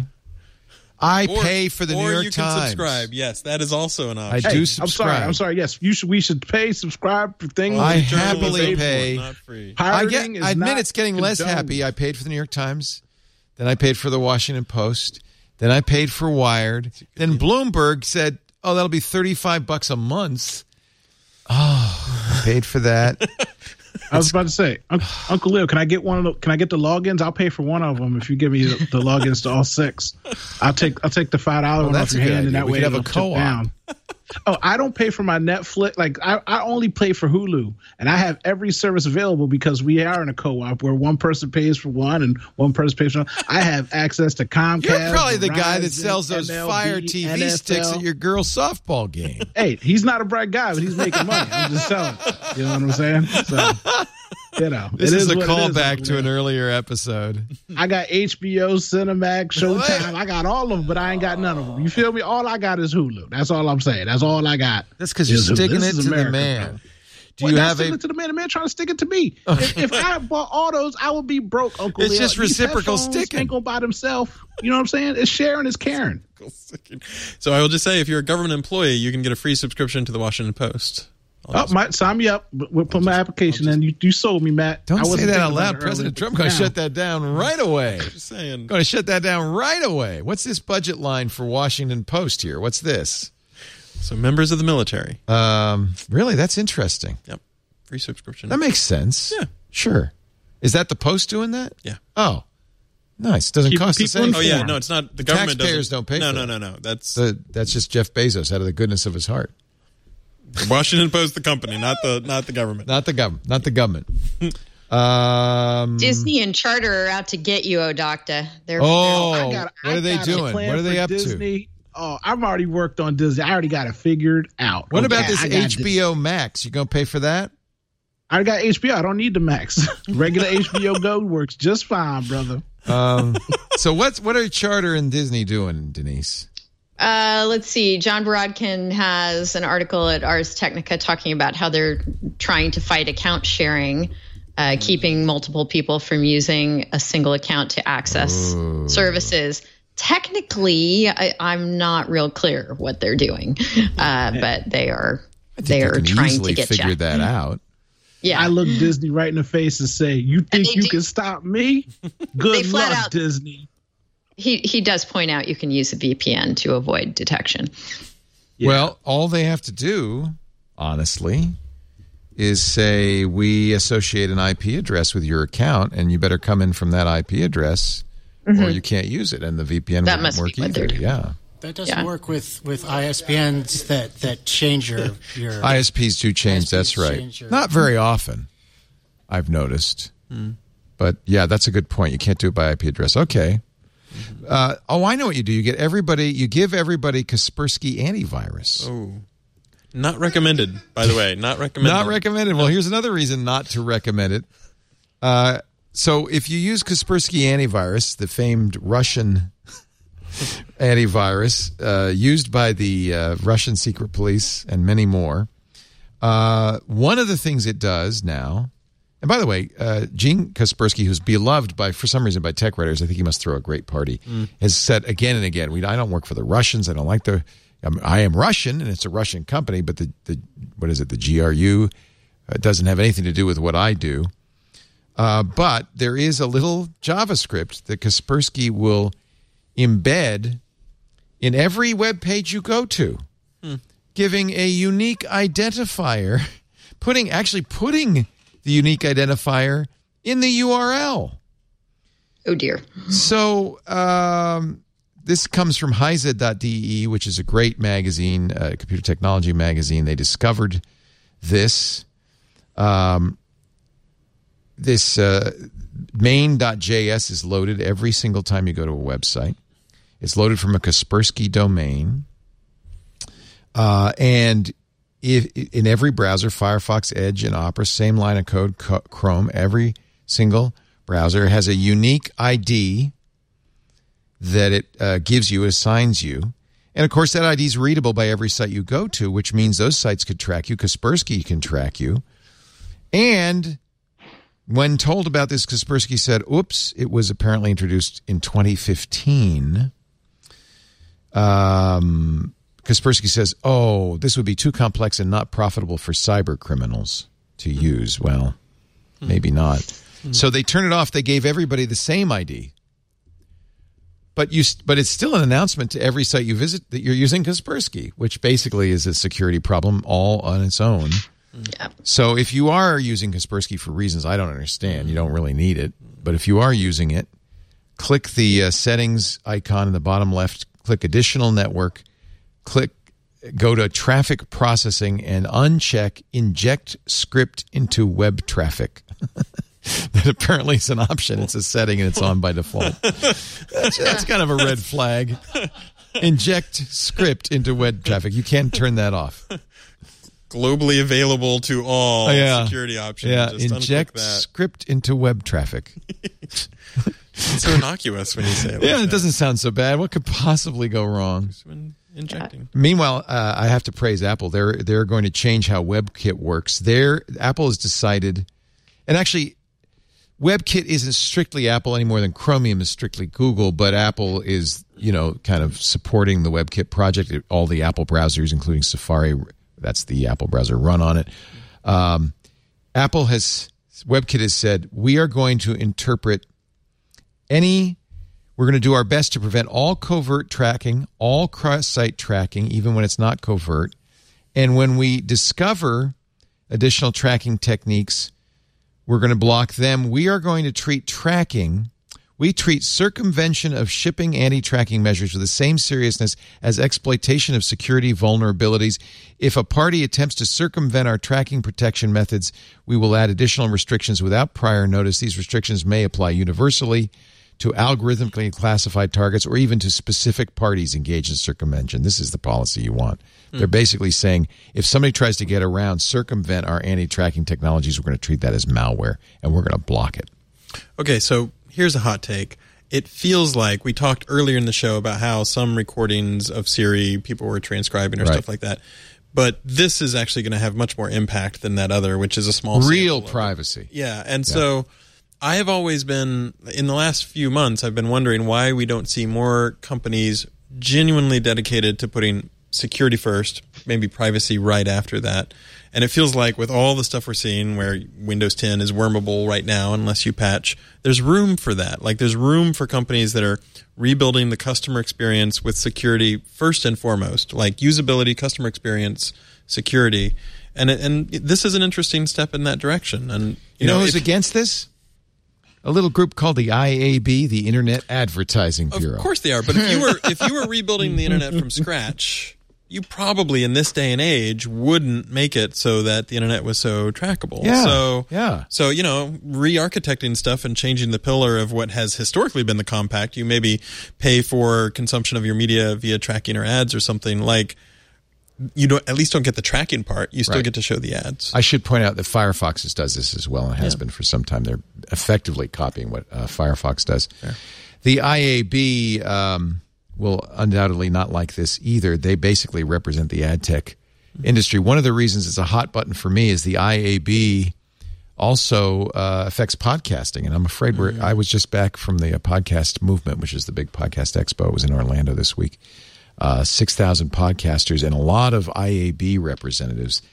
Ad tech is very interested in podcasting. We do not do tracking. We get requests all the time for all sorts of little trackers that we could somehow magically put in the sounds in the podcast that you wouldn't hear, things like that. We, of course, always refuse because I know you wouldn't want us to do that. But the IAB has now created a measurement system which is rapidly being adopted, a measurement system that favors advertisers. And I'm sorry to say, I don't consider it fair to podcasters. This is going to be a big battle, except I think we already lost. But I'm going to fight it anyway. Of course, as soon as there's money in something, and podcasting is happening, right? It's a hot and happening thing. Along come ad tech folks who want to introduce ad tech. And right now, there's no ad tech in podcasting. But advertisers say, well, there has to be or we won't buy ads. Fortunately, thank you to our advertisers who are all here because they're willing not to do that. And we think that's really important. So pay attention when you hear about IAB and the new IAB 2.0 measurement guidelines. Be afraid. Be very afraid. Very afraid. Very afraid. I'm sad to say, a lot of podcast companies are now members of the IAB. Which is a very expensive membership. I think it's $10,000 and a percentage of your revenue. What? Scam. Well, the whole idea is I don't think they want broadcasters and podcasters to be involved. They want advertisers to be involved, so they don't want us to have a voice. That's the last thing they'd want. I got a few fights with some other podcast companies about that one. All week long, we were kind of debating that one.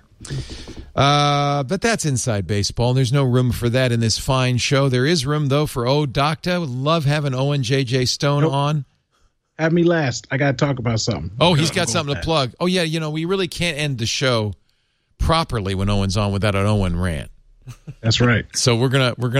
Okay, you're right. Forget I mentioned you. Yes, I don't exist. He's not on the show.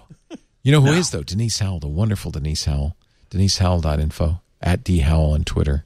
I miss you. I'm so glad that you're taking triangulation by the horns, and I love having you on Twit. We've got to have you on as often as possible. Thank you for being here today. Thank you. It was so fun being with you all today. And Leo, I was just sitting here thinking how different it must have been for you to go to that show this week, and the one where you and I first met in person that was in Ontario, California. God, I don't know how many years ago. Yes. It must have been such a different scene. More than 10 years ago. I think it was 2007, maybe 2008. Yeah. And it is really exciting. I'm really excited about all the new podcasters, all the people getting excited. But you're also seeing big companies, big brands moving in. And you're seeing a lot of pressure from advertisers and big podcasting companies to change the way podcasting works. And what I really love about podcasting is how we're just kind of, doing our thing. Without ad tech, and ad tech ruined blogs. I don't want ad tech to ruin podcasting. So, and one of the things it did with blogging is it really eliminated the middle ground. You're either a big brand, or you're not trying to make any money. You're just a personal blogger. And right now, there's room in podcasting for companies like Twit, a lot of independent companies, to do what we do and to make a living doing it. I fear the same thing will happen. That we'll be squeezed out. It'll either be NPR and CBS and NBC, or somebody who just wants to do a little hobbyist podcast. I guess we could do a hobbyist podcast. I'd have to get a real job, though. I don't want to do that. I'd have to work in an Amazon fulfillment center or something. I can't hold it for half an hour. Forget it. And also, Matt Cutts, USDS.gov. Please go there. Sign up. Join today. They need you. He's at Matt Cutts on Twitter. Anything else? Do you do a podcast? You ought to. I don't do a podcast. I just enjoy, I get that out by coming on the show. You can come here anytime. You could Skype in. You don't have to come to the West Coast to do it. We love having you on. So thank you. Always good to be here. Yeah, thank you for having me. Really appreciate it. And now, ladies and gentlemen, as is traditional, with Owen J.J. Stone, whenever O Doctor's on Twit, we need to end up the show. So I'm just going to do the end stuff. You can watch Twit. We do it every Sunday afternoon, about 2:30 Pacific, 5:30 Eastern. That's 21:30 UTC. We have a live audio or video stream at twit.tv/live. You can be in the studio. Just email tickets at twit.tv. We love having a studio audience and some great people visiting. You're always welcome here. I love having an open studio. You can join us in the chat room. Talk back. I'm watching the chat room the whole show. irc.twit.tv. And, of course, we are a podcast. In fact, I finally gave up on this. Do you remember, Denise, at the very first? I got up on stage and said, "Don't call it a podcast. That's Apple's trademark. You're going to be sorry." I was wrong. We call it a netcast. And my staff has been pointing out to me for a few years that really hurts searchability because nobody's searching for netcasts. I lost that battle, so I'm sorry, but be prepared. We're going to change all the verbiage, including the netcasts you love from people you trust at the beginning, to podcasts. I'm going to give up.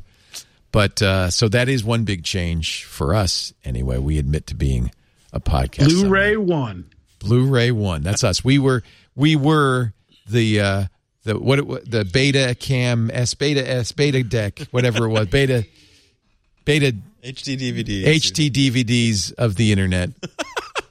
We give in. I give up.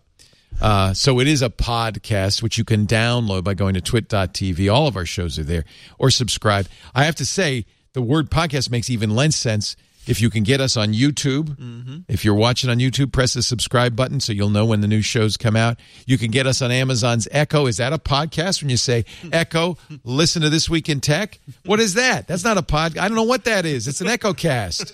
I don't know what that is. Right? Is that Cha-Cha in IRC is pointing out that podcast, the word, has pretty much outlived the iPod, which it was named after. The iPad's pretty much gone. Nobody listens to podcasts on iPods. Is it an iPhone cast? No, it's just it's a show. It's a show that delivers itself to you any way you want it. We're on Spotify. We're on Pocket Cast. We're on iTunes. Just look for this show and download it and subscribe if you will, because that way you'll get it every week and you'll have it for your Monday morning commute. You're probably on LG refrigerators, too. You can get it on refrigerators. What is that called? A cold cast? Ladies and gentlemen, IceCast. Oh, that exists. Another twit is in the can, and now I give you, play the music, Owen J.J. Stone. So normally people in the chat or afterwards always ask why I'm on here, what's my expertise. I don't plug myself. If you want to find out what I do for money, go to LinkedIn or something. Don't worry about why I'm here. But I'm here to tell you a story. Last week, I was going to the grocery store and there was an older lady who was struggling to get her water and dog food into her car. I walked over, I offered her help. She started crying and she said, "Oh, thank you so much." So I helped her put the stuff in her car, and she just said, nobody wants to help anybody anymore. This is a digital world. I don't know how to live in it. My husband passed away 2 months ago. My mother, I'm putting her in a home because she broke down after my husband passed away, and my 2 kids live far away. I still have a regular phone, and I'm just so lonely, and nobody will talk to me. And so I took her across the street, and we had lunch where we had smoothies, and I talked to her for like an hour and a half, and she explained that she just didn't know how to work technology. She was like, maybe I can go take a class or something like that, because she just wants to be able to do the video thing with her kids. So I happen to have that Facebook portal. I never used it. So I set that up for her at her house, and now she can call her kids. I say this because everybody listening has somebody in their family that they're ignoring that is older, that we have the technology to talk to them, and they're lonely and they miss you. And as much as you're tweeting and texting and you think that texting is the way, pick up a phone and call them. And so since to encourage this, Uncle Leo has always been generous and nice to me. He always gives me gadgets. I have an extra portal that I'm going to give to someone. If you live in the U.S., lower 50 states, send me an email. You can find me on the internet. Send me an email and tell me of someone that's older in your family that needs some technology, and I will send it to one person for free. Wow. And secondly, it makes me feel guilty because I had 2 portals, and I just gave them to Burke. Yeah, you see? Burke probably gave them to I hope Burke grandmother. What did you do with them, Burke? Did you take them apart? The only thing you can do with the Facebook portal, you need to exercise it. I should have thought that's nice of you, Doctor. Thank you. And then secondly, we talked about it earlier. For anybody who has kids or wants to make a cell phone, I have 5 Raspberry Pi Bs. I will pick 5 people and send them to you again for free if you're in the U.S. If you have a kid, you want to tinker and make something, or if you want to go try and make your own cell phone, just write me an email. Tell me why you want to do something with your kid, and I will send 5 of these out to 5 people because you're an avid listener and you deserve something special, and I have it to give. But just remember, call somebody that's older, tell them you love them, take time to get out of your own bubble, and hug somebody, love somebody, because it's not always about the technology. Isn't that sweet? I think it's because you got through this whole 3 freaking hour show. That's a good message. I love the reach out and touch somebody. Isn't he sweet? Go, Doctor. Yeah. Well, it's not like really I said, you brought the Raspberry Pi. It's like you were in my brain, man. We out here making cell phones, brother. Very nice. Actually, that's a great. So there you go. The Raspberry Pi would be great to give to a 13-year-old kid who's interested in technology. Say, I want a laptop. And instead, give them a Raspberry Pi. Say, go make it. Pi top. Yeah. And now, ladies and gentlemen, the Facebook portal. You didn't take it apart. Oh, yeah, mine's still sealed, so I didn't take mine apart. There it is. I can't trust Facebook. Look at that. I'm just afraid if I plug it in, Mark Zuckerberg will show up on it. I'm really right there. I'll just peek over. The top. Really. That's the other reason I suggested giving it to an older person. They're not too much worried about what's going on. They don't worry about privacy. Oh, Doctor, that is very sweet of you. Thank you so much. I appreciate you for always having me on. I always appreciate you giving me secondary gadgets. Nice. Just make sure that Aunt and I get a 50-50 share of things that you're giving away. I'm still waiting for that Osmo Pocket Osmo review. I owe you a review. I am the horriblest person to do that today. Yeah. Have you used it? Are you using it? Not only do I use it, give it to some old person at a smoothie shop. Not only do I use it all the time. And 2 months ago, they upgraded it, and it's far superior. So I'm glad I didn't do the review before. You waited. Because they did upgrades, and it's great now. It's fantastic. I will do it for you. I promise. All right. I love you. All right. I guess we could do this in the show. I always feel like giving away things is kind of like bribing people.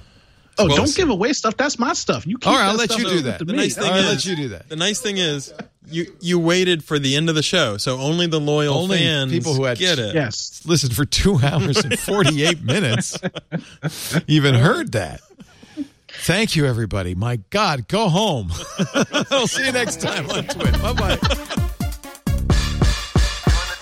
Doing the twit. All right. Doing the twit, baby. Doing the twit. All right. Doing the twit.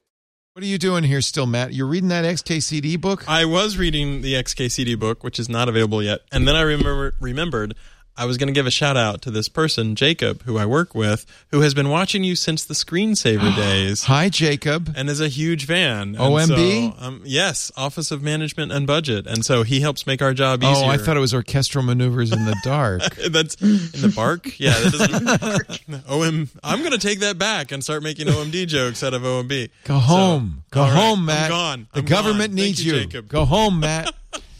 Another twit is in the can. Did I say that?